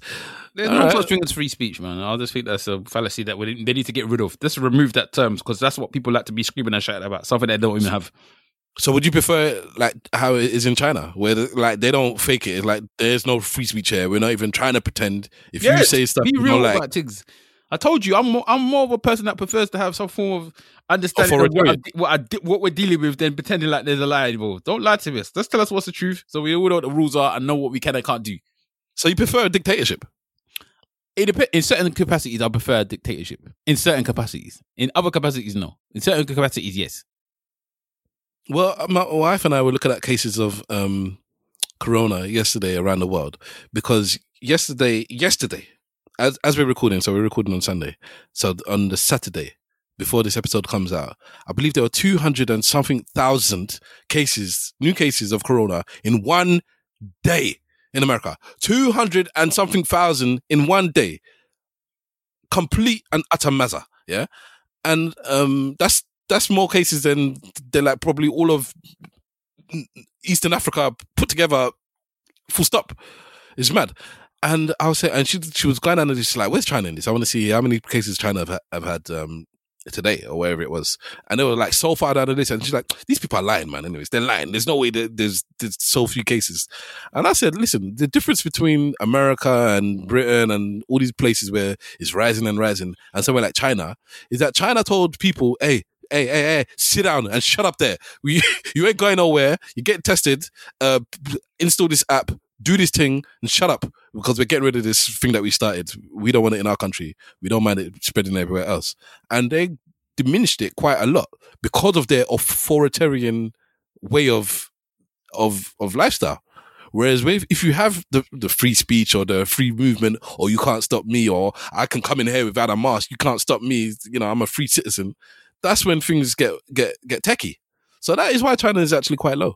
And most others, you see a lot of dictatorships. So a lot of those other dictatorship countries probably have the same thing. Apart from Russia, Russia's meant to be quite high, but I don't think they're looking it down the same way that they're meant to be looking it down in Russia. So I think places like Zanzibar and Madagascar are low, and they're not doing any of that stuff because nobody's going to those countries. And if it's small in the first place and no one goes to your country, you can hold it down. For one, Africa has low. How about New Zealand? New Zealand apparently now has 0 cases. But New Zealand locked it down. New Zealand locked it down. They all did what they told them to do. They said to sit in the house and don't come outside, and that's what they did. They didn't do a rigid lockdown like the rest of the world. They did do a lockdown. Right at the very beginning. Not a rigid one, though. I don't believe it was like the Western world. The difference between places like New Zealand, Australia, and let's say here in the UK is that I don't know what the population of New Zealand is. Let me try and find out. But that place is massive. It's massive. It's so spread out. It's like it's easy for you to kind of hold it down once you have little pockets of smaller communities living wherever it is, as opposed to 66 million people living in the UK, this tiny little thing. That's why major cities have it worse than everywhere else, than rural areas. Because everybody's just going around spreading things.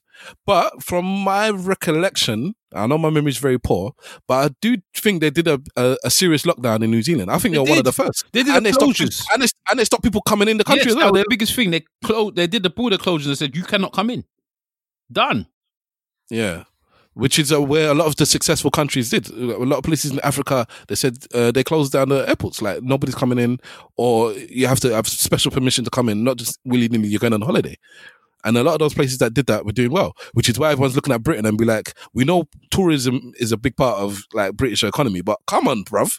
Like, sensibly, you should have at least told people to have tests before they come into the country. Simple things. One of the things that Trump did, that when even at the time, when people were cussing Trump, I was like, what are you talking about? When Corona came and Trump said he's closing down the airports and he's not allowing people to come in, they started cussing Trump. And I'm like, what are you talking about? That is just common sense. That was the one time Trump did something where they squashed it, so they actually won. I think that's the one time he should have stood his ground and said, no, I'm standing my ground. The airports is staying closed. We're not letting people just come in and out willy-nilly. That would have helped America. They're free speech. We're free to do this. We're free to right to bear arms. That's all they care about, being free. Let them be dead and free, innit? If that's how they would have been doing, man. Because I don't understand why certain places like, and I was saying this at work the other day, like it's this national lockdown thing that we got in the UK it's not running in America. Certain places in America are fully open and some places in America are not. Like, so they got their tier system and it doesn't really exist really. New York is locked down because the New York mayor said it's locked down. But Texas, Houston, Atlanta is open. They can do what they want. But then there's no closures from people going from Houston to New York. So in essence, you can lock down as much as you like. But if people can fly in and out of the cities, what's the difference? America is just America, isn't it? And like you said, it seems like the Democratic-run states, they're a bit more locked down than the Republican-run states. Because if you have a Republican community, they are a bit more inclined to have this freedom kind of values. And you can't stop me from walking the street. You can't make me wear a mask. Like, this thing about wearing a mask is such a big deal. And it's like, bruv, it's just wearing a mask. They've actually politicized it. I've listened to political podcasts where somebody has come from the BBC. They've gone into a bar, which is in a Republican area, in a Republican state, in a Republican county. Everybody knows that they're going to vote Republican there. The man has come in wearing a mask, and the people have come up to him and agged him up. What, are you a Democrat? Why are you wearing a mask in here? Like, I'm a reporter. I'll come to report. Like, you better take that mask off or get out. Like, what? Like, it doesn't make any sense. So, New Zealand did have a big lockdown, Mr. Wolf. So, that is why they are now COVID-free and able to do as they please. They had a lockdown and they closed their borders. Unlike this stupid country where they're dilly-dallying with everything. And only now, they're now saying that people now have to test on arrival. Like 9-10 months later. That was a madness. For me, when I went on holiday in September and I saw what they made us do to go to next country, I said, yeah. And then we came back to the UK and everyone that's been on travel, all you Dubai travelers that have been to Dubai. I got a neighbor who went to Dubai and because when lockdown happened, she just said she ain't coming back. The woman's been gone for a month now. She just ain't coming back until the lockdown is done. I don't know what is so special about Dubai. I might go there in May with the family still and see what's going on. But Dubai just seems to be where everybody loves. No, because it's open. Dubai's open and it's not too far. That is why everyone's in Dubai. Because I don't see the big special deal of Dubai. People, when I speak to them, it's nothing special. It's just that it's open. They have relatively low levels of COVID, and it's close. And I don't think it's that expensive to actually get there. I think it's expensive while you're there, but to actually get there is not that expensive. I think you can even live quite an inexpensive life once you're there as well. It's your choice. Like if you want to ball, you can ball. But if you want to be quite humble there, that's your choice as well. I've heard the opposite. I've heard that it's expensive, bro. If you're like a people person that drinks alcohol and stuff like that, it's expensive.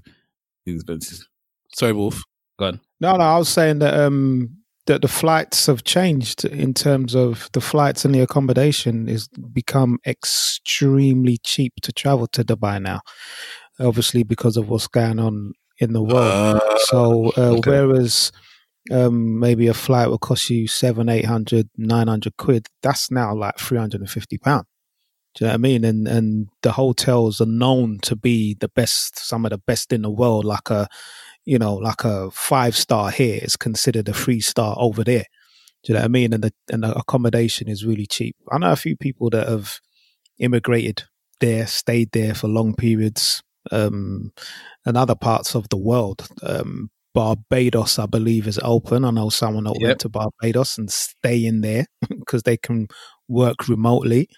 And there's a guy that I know of. I don't know him personally, but it's a friend of a friend. He went to Zanzibar and just said, "Bun this, mate. I'm not coming back until this thing is over." Do you know what I mean? So he can work remotely as well. He's got internet access. There's no problem.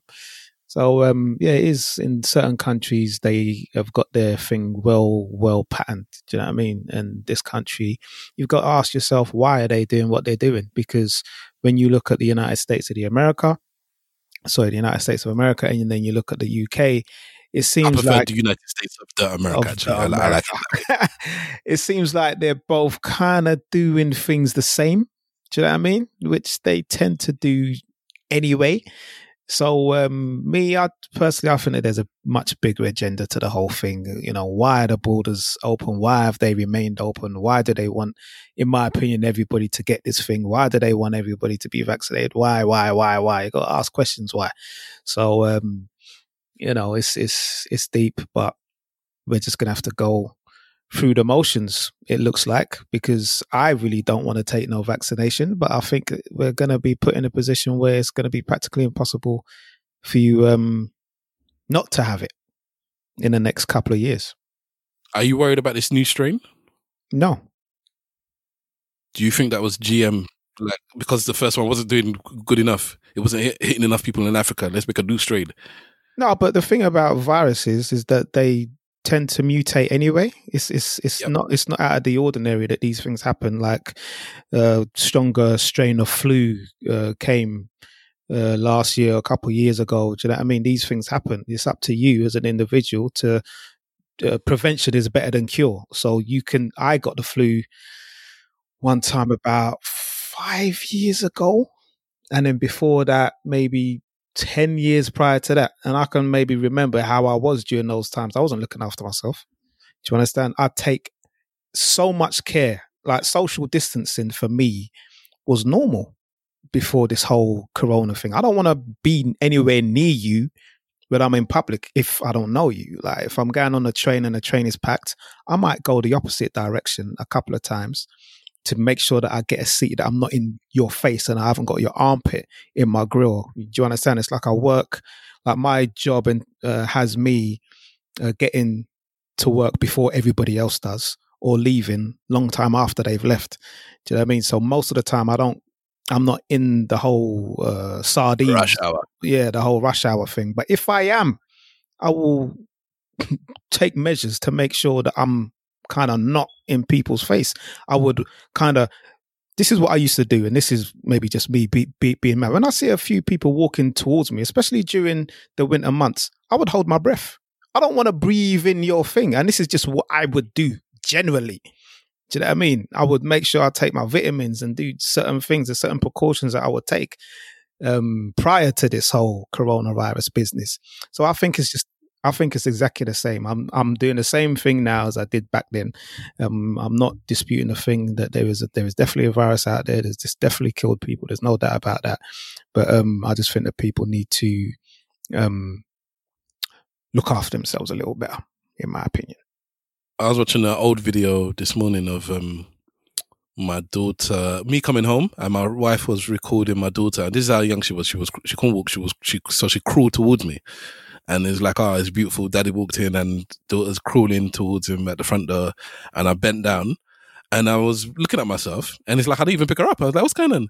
And then I said myself in the video, I said, I can't pick you up. I have to wash my hands. I was like, yes, this is years ago before all of this stuff. It's like, this was a normal thing for certain men to come home and wash your hands before you even touch your family. It wasn't like it's a new thing to wash your hands when you come home. Like, that was normal thing. If anybody has something else they want to say, let me know, because I got one last question. It's a quick thing before we end the podcast. So does anybody have anything they want to say first before I ask my last question? Gaza. Yes, in salute for our lost soldier. Lost soldier? What soldier is that? Simple, isn't it? He's not lost, man. Yeah, but you know what I mean. Yeah, if you could remote work, let's say we're all living in a job. I mean, let's say we're all remote working. That's what we're doing. We're working from home. And your company said, you know what, because you're so important and because cases are so mad here, we're going to give you a ticket anywhere in the world to go and remote work for the next 3 months until, the vaccinations have sorted themselves out here and then you can come back, or whenever, 3 months, 2 months, whatever. I don't want to argue over all of that stuff, but the ticket is there for you to go. We'll give you a nice setup, a decent flat. Maybe you can take your partner or your kid or whatever, yeah, whatever. I don't want to include that into the equation. You can include it into your answer, but I just want an answer. I don't want you to not give me an answer because of, my kids are not going to be there, my wife's not going to be there, whatever. Where are you going? There's one ticket, one place. You can't be jumping, hop, skip, and jump. One place. Where is it you're going to? Because it made me think, when you're talking about people going to Zanzibar and Dubai, I was like, where would I go? If I could just get up and go, I'll go where it's open. So when it's relative, I'll go New Zealand. There's no cases and it's open. That's where I would want to go. I want to go to somewhere where I'm going to go there and have restrictions again. What's the point? Okay, and I can still get. Oh, is it? In fact, does COVID exist? Is it still COVID situation? Let's say wherever you're going, wherever you happen to choose, all of a sudden is COVID free, so there won't be any restrictions there. Then I still don't know, to be honest. I probably have to go to America, somewhere because I have somewhere that I would like to go. Fuck you now. It's the I like America, man. Yeah, I know you I'll do. go shopping. I want to go to America more than everybody, Mr. Yeah. Wolf. I like going shopping. I like doing certain things. Mr. Wolf, you've been to America more than all of us, maybe combined. Probably. So you got a bit of a cheek. Yeah, but that was at a time when I didn't know better, I think. There's a difference between me going somewhere for a couple of weeks and I'm staying in a 5-star hotel and blah, blah, blah, to me going to somewhere for 3 months. That's if what I go I'm somewhere saying. for 3 months, that's what I'm saying. If I go to America, I know that I can be there for 3 months and it'll be able to hold me for 3 months. I don't know if I could go to somewhere like, I don't know, Mauritius and it could hold me for 3 months. I don't know if I could go somewhere like, I don't know. What do you mean by hold you? Like, I got enough stuff that I will be bothered. I would like to do on a day-to-day basis for 3 months because it then becomes your day-to-day, isn't it? It's not becoming a holiday. Huh? What do you do? I like shopping. I like going to restaurants. I like going to cinema. I like all the things I would like to be able to do in London. I would like to be able to do somewhere else as well. And Mauritius doesn't have any of those things, of course. No, I'm saying that I would have to find them. I would have to do all of this stuff. It might not be the same way that it'll be as accessible to me as someone like America. Or am I telling lies? I think what you're saying is you like city life. You don't want a rural setting. Yeah, because I want city. I want to go like I'm going from one city to another city. And the thing about America is that I could go for America. It's so easy to go from city to the beach in a click of a finger. So somewhere like that is easy to get the best of both worlds. I could work throughout because you still have to work. People are forgetting that you're not working. I could work for my working week, and then on the weekend I could go to Miami. I could go to the beach. I could go do this. And come back for my working day again. Or I could just stay in Miami and still have the beach. I still have the city at the same place. Stuff like that I could do. Whereas if I go somewhere, Miami. If I went to somewhere like Nigeria, again, I might enjoy myself for a few months on whatever. But then that's becoming like I'm staying at home because they're gonna have bare family there, and then the family's not gonna be there basically. So it's not like a holiday anymore. So you're feeling like you're at home again still. It's not a holiday. It's a working. It's a working holiday. Working vacation. Working vacation. So I don't know. But it was between America, Nigeria, because I can only go to places. I wouldn't go to a place that I don't know for 3 months because I don't know his Pakistan. No. I might go to somewhere like Japan. Maybe I haven't been there before, but just to see the interest. But I think it will be between America. Again, because I'm married as well, so I got to take into consideration my wife as well. So America, somewhere like Nigeria, as I said. Maybe somewhere like Jamaica, depending on where I stay in Jamaica as well. Jamaica's quite cool. 3 months. 3 months, I can do in Jamaica. It's an interesting question, isn't it? It's like somewhere in Europe as well, but it would just be boring to go somewhere in Europe. I'm not doing Europe, man. That's always boring, but I could do Europe. But yeah, I think those are the ones I'll probably maybe Canada. Maybe Canada. I haven't been to Canada before, but Canada seems like a city that everybody loves and they've gone there. So I like Canada. Yeah, it's fun. Everybody likes Canada to go there. So yeah, it's places like that. But yeah, I don't know. Canada is a cross between the UK and America. It's fully just like it's the middle. It's fully in the middle.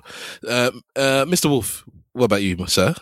Yeah, you've had time to think. Yeah, and I can pick any country. Yeah, I'll probably go to places in Africa, man. Do you know what I mean?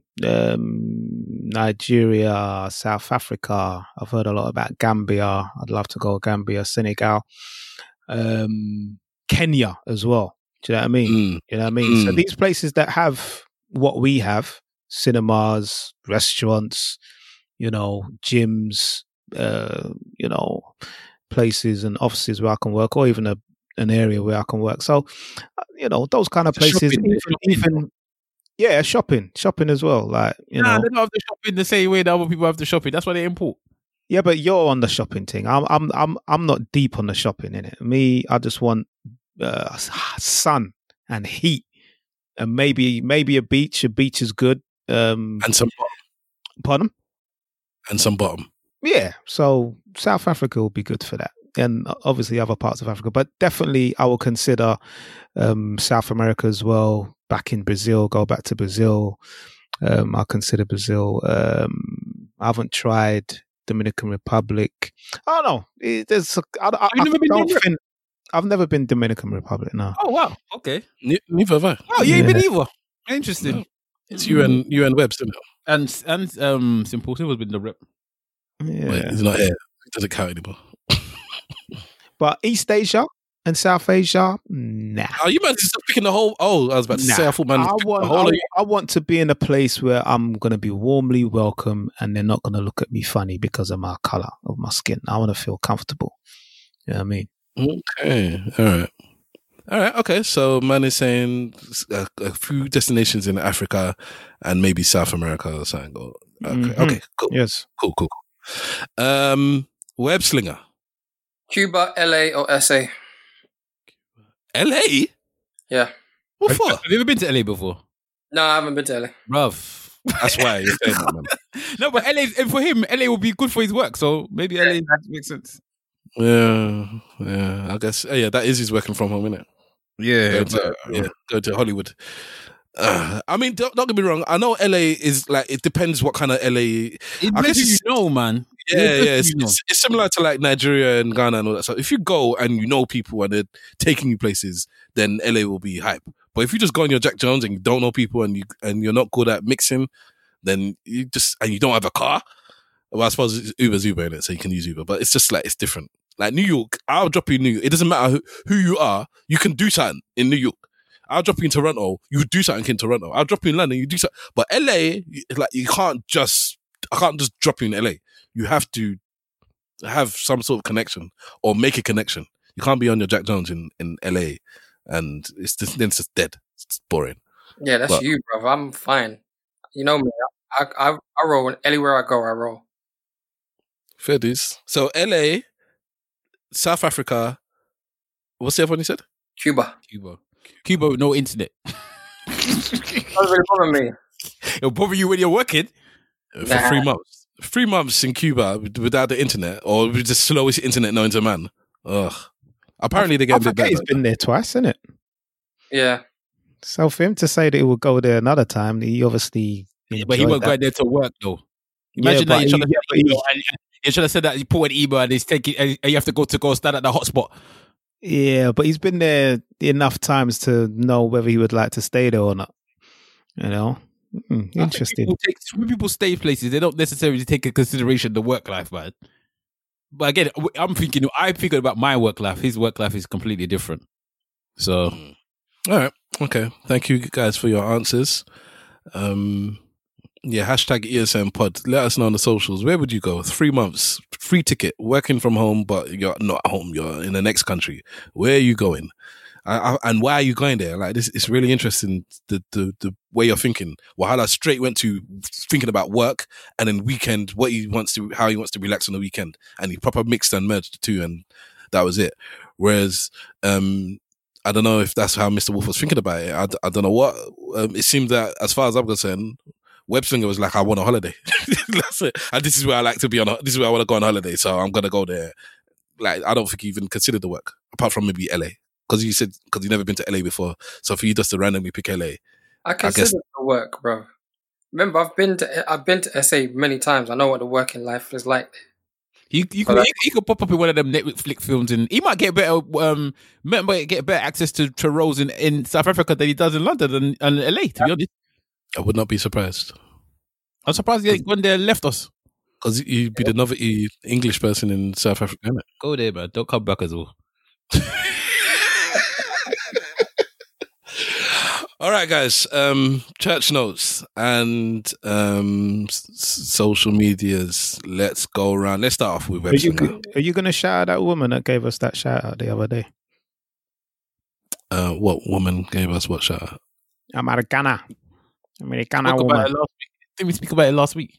No, he said that he was going to shout her out, but he didn't in the end. I can't even remember now, so you're going to have to do it for me. Okay. I'll have to find it somewhere. There's an American woman who gave like a long speech about how good we are. Are you sure? What, an American woman or a dude? No, we got. I don't know why you thought it was a woman. I didn't think it was a woman. For whatever reason, I thought it was a woman. You know. Oh God! Let me see if I can find it. But anyway, go on, Webbs. Thank you. DJ Websling on Instagram, DJ Websling on Twitter. Just call me a dickhead, bruv. The person's name is K Wonder. Oh, thank you. I hope I'm saying that person's name correctly. Kavonda. So yeah, Kavonda. Yeah, I assumed it was a man, but that name could. Well, it says Good Morning Brothers from South Carolina. So I don't know.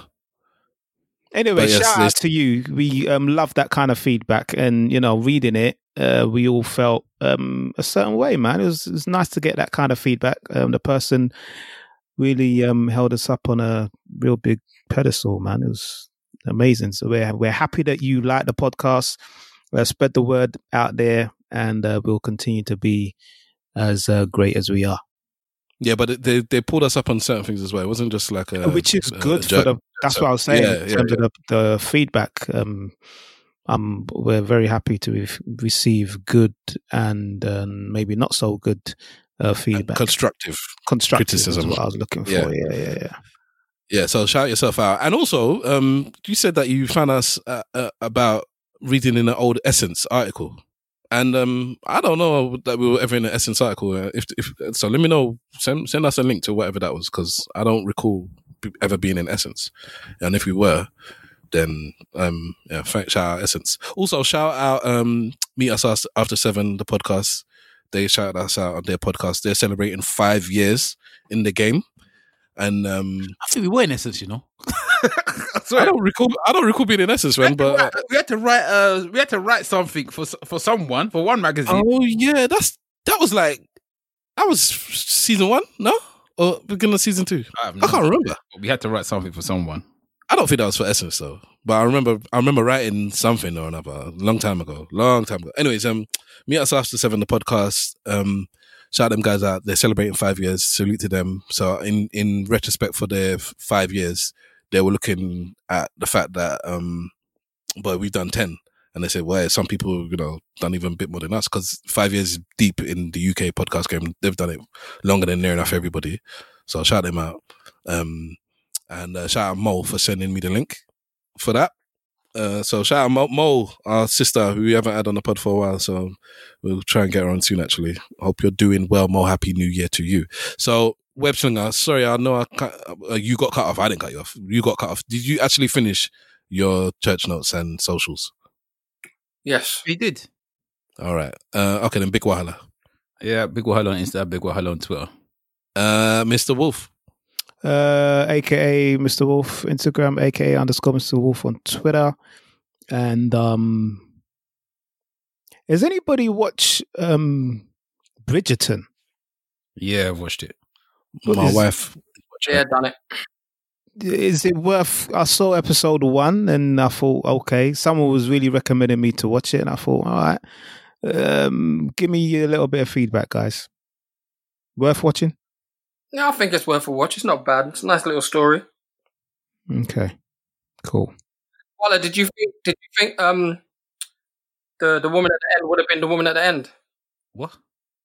Oh, the thing is, I read about it, but because I didn't care about the thing, I read it really early who it was. Oh, okay. I really didn't care about the program. I didn't think. Okay. I had no issue. So because I didn't watch it fully, I went in and out of it because my wife was watching it, and the only thing I actually cared about was to discover who that person was. So that I just went for the thing and read it really early. But yeah, it made sense anyway. It's not like it doesn't make sense. Yeah. My wife thought it was her straight away. She's like, yeah, it's her. I'm like, okay. Okay. For me, that hasn't seen anything. I don't know anything. But you guys are not giving me any vibes to even go out there and watch it, though. It's not a man program. It's a girls program. It's a girls program. I kind of. Do you actually believe there are girls programs? Yeah, of course there is. Yeah. What do you mean? Do you think Real Housewives of Atlanta is that set for men? Is that for men to go watch? Have you seen the bitches that walk the street these days? Yes, I don't think it's just for it's not okay. It is not for manly mans then, if that's what you want to put it, if you want to put it that way. that watch monster truck programs and wrestling. I'll take it back. You're right. You know what I mean? Obviously, there are things geared towards male stereotypes and things geared towards female stereotypes. Okay, all right, true. I take it back. So, Mr. Wolf, carry on. No. That's it. I'm still getting through a couple of series. When I've done them, I'll give feedback. Watch Cobra Kai, man. Yeah. Anyone that like Karate Kid should watch Cobra Kai. And there's an 80s baby, you should watch Cobra Kai. Yeah, sweep the leg. There was many things that you would reminisce about and be so shocked about that you to remember. Season 3 just done now, innit? Yeah, I've done that. That was a mad one because that started on YouTube TV. Yeah, it was season 1, and then I downloaded it. I was ready to watch it, but I was like, let me wait. And then they did season 2 quite quickly. I said, okay, cool. And then season 3 comes. So for me, you know me, I don't like watching things bit by bit.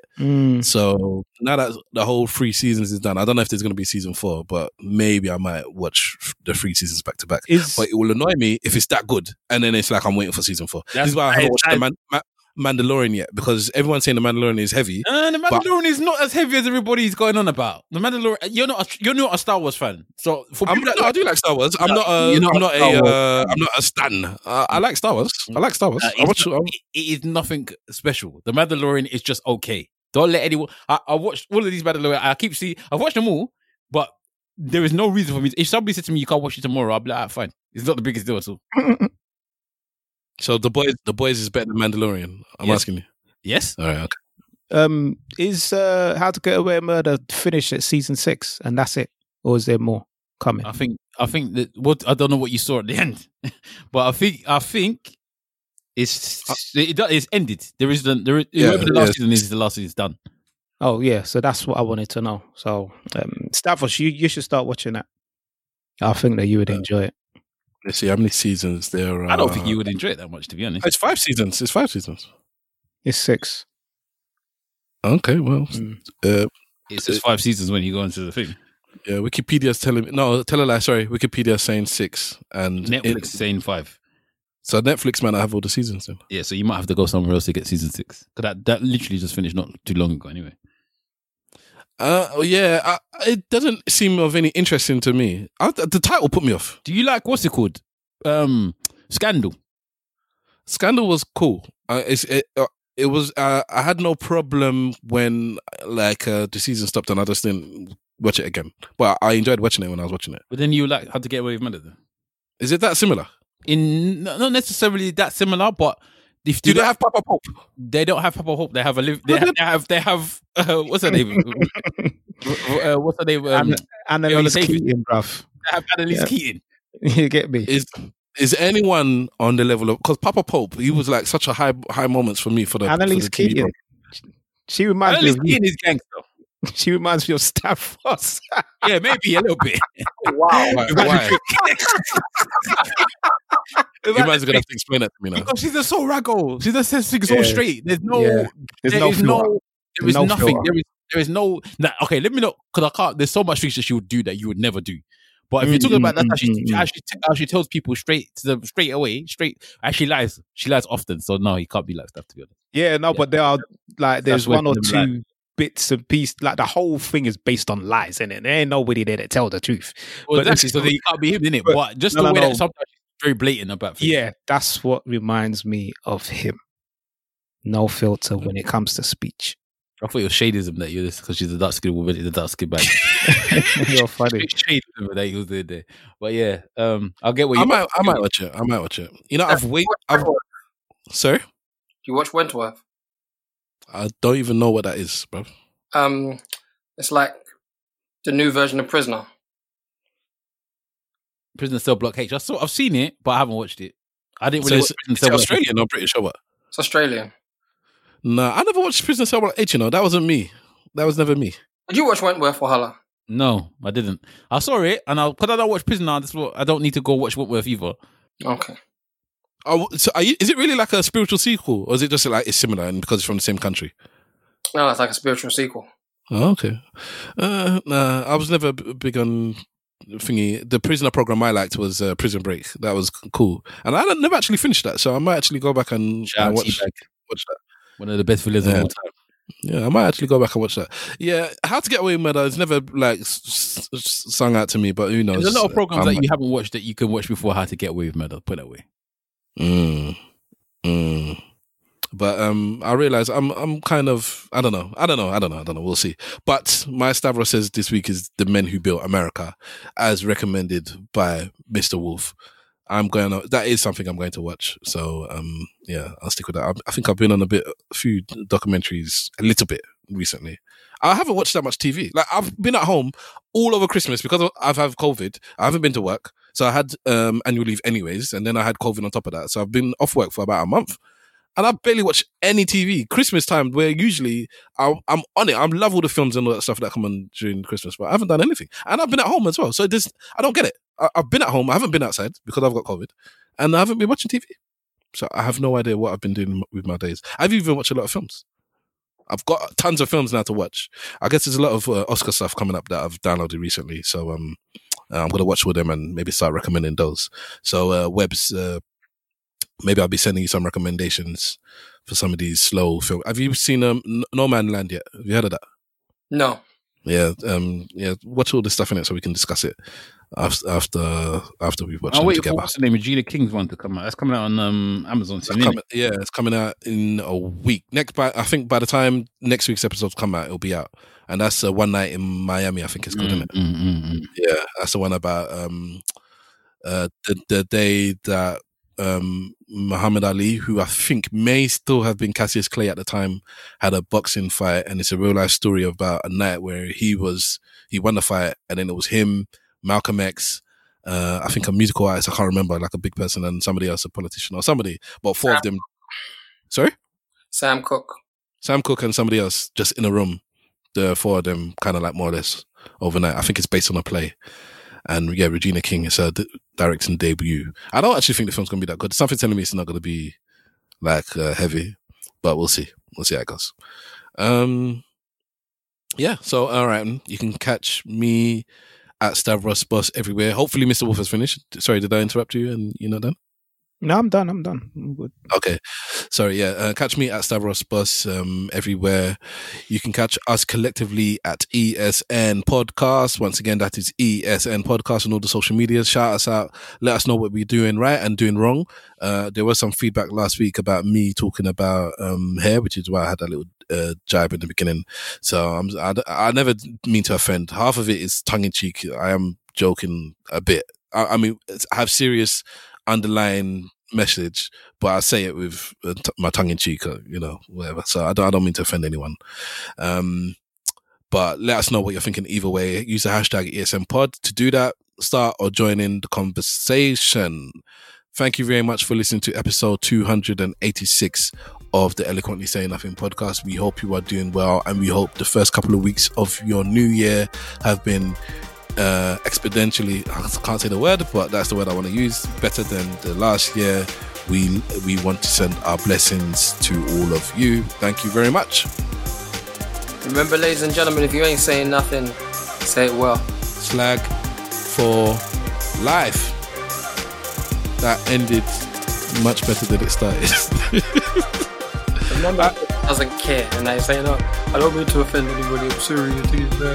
Yeah, but I never mean to offend people. I always say, I don't care what you think. I don't care how you feel. I'm saying what I'm saying. No. I do care about upsetting people. I don't want to upset people, but I'm not going to stop myself just because you're upset. If that makes sense. Why say I'm sorry if you're upset? Because I don't want to upset. I'm not saying things to upset, but sometimes you say things, innit, and it upsets people, and it's like, I'm sorry you're upset. I didn't mean to upset you. That wasn't my intention. I'm not gonna stop saying it. Yeah, because it's the truth, innit? I can't just not be true just because you're gonna cry about it.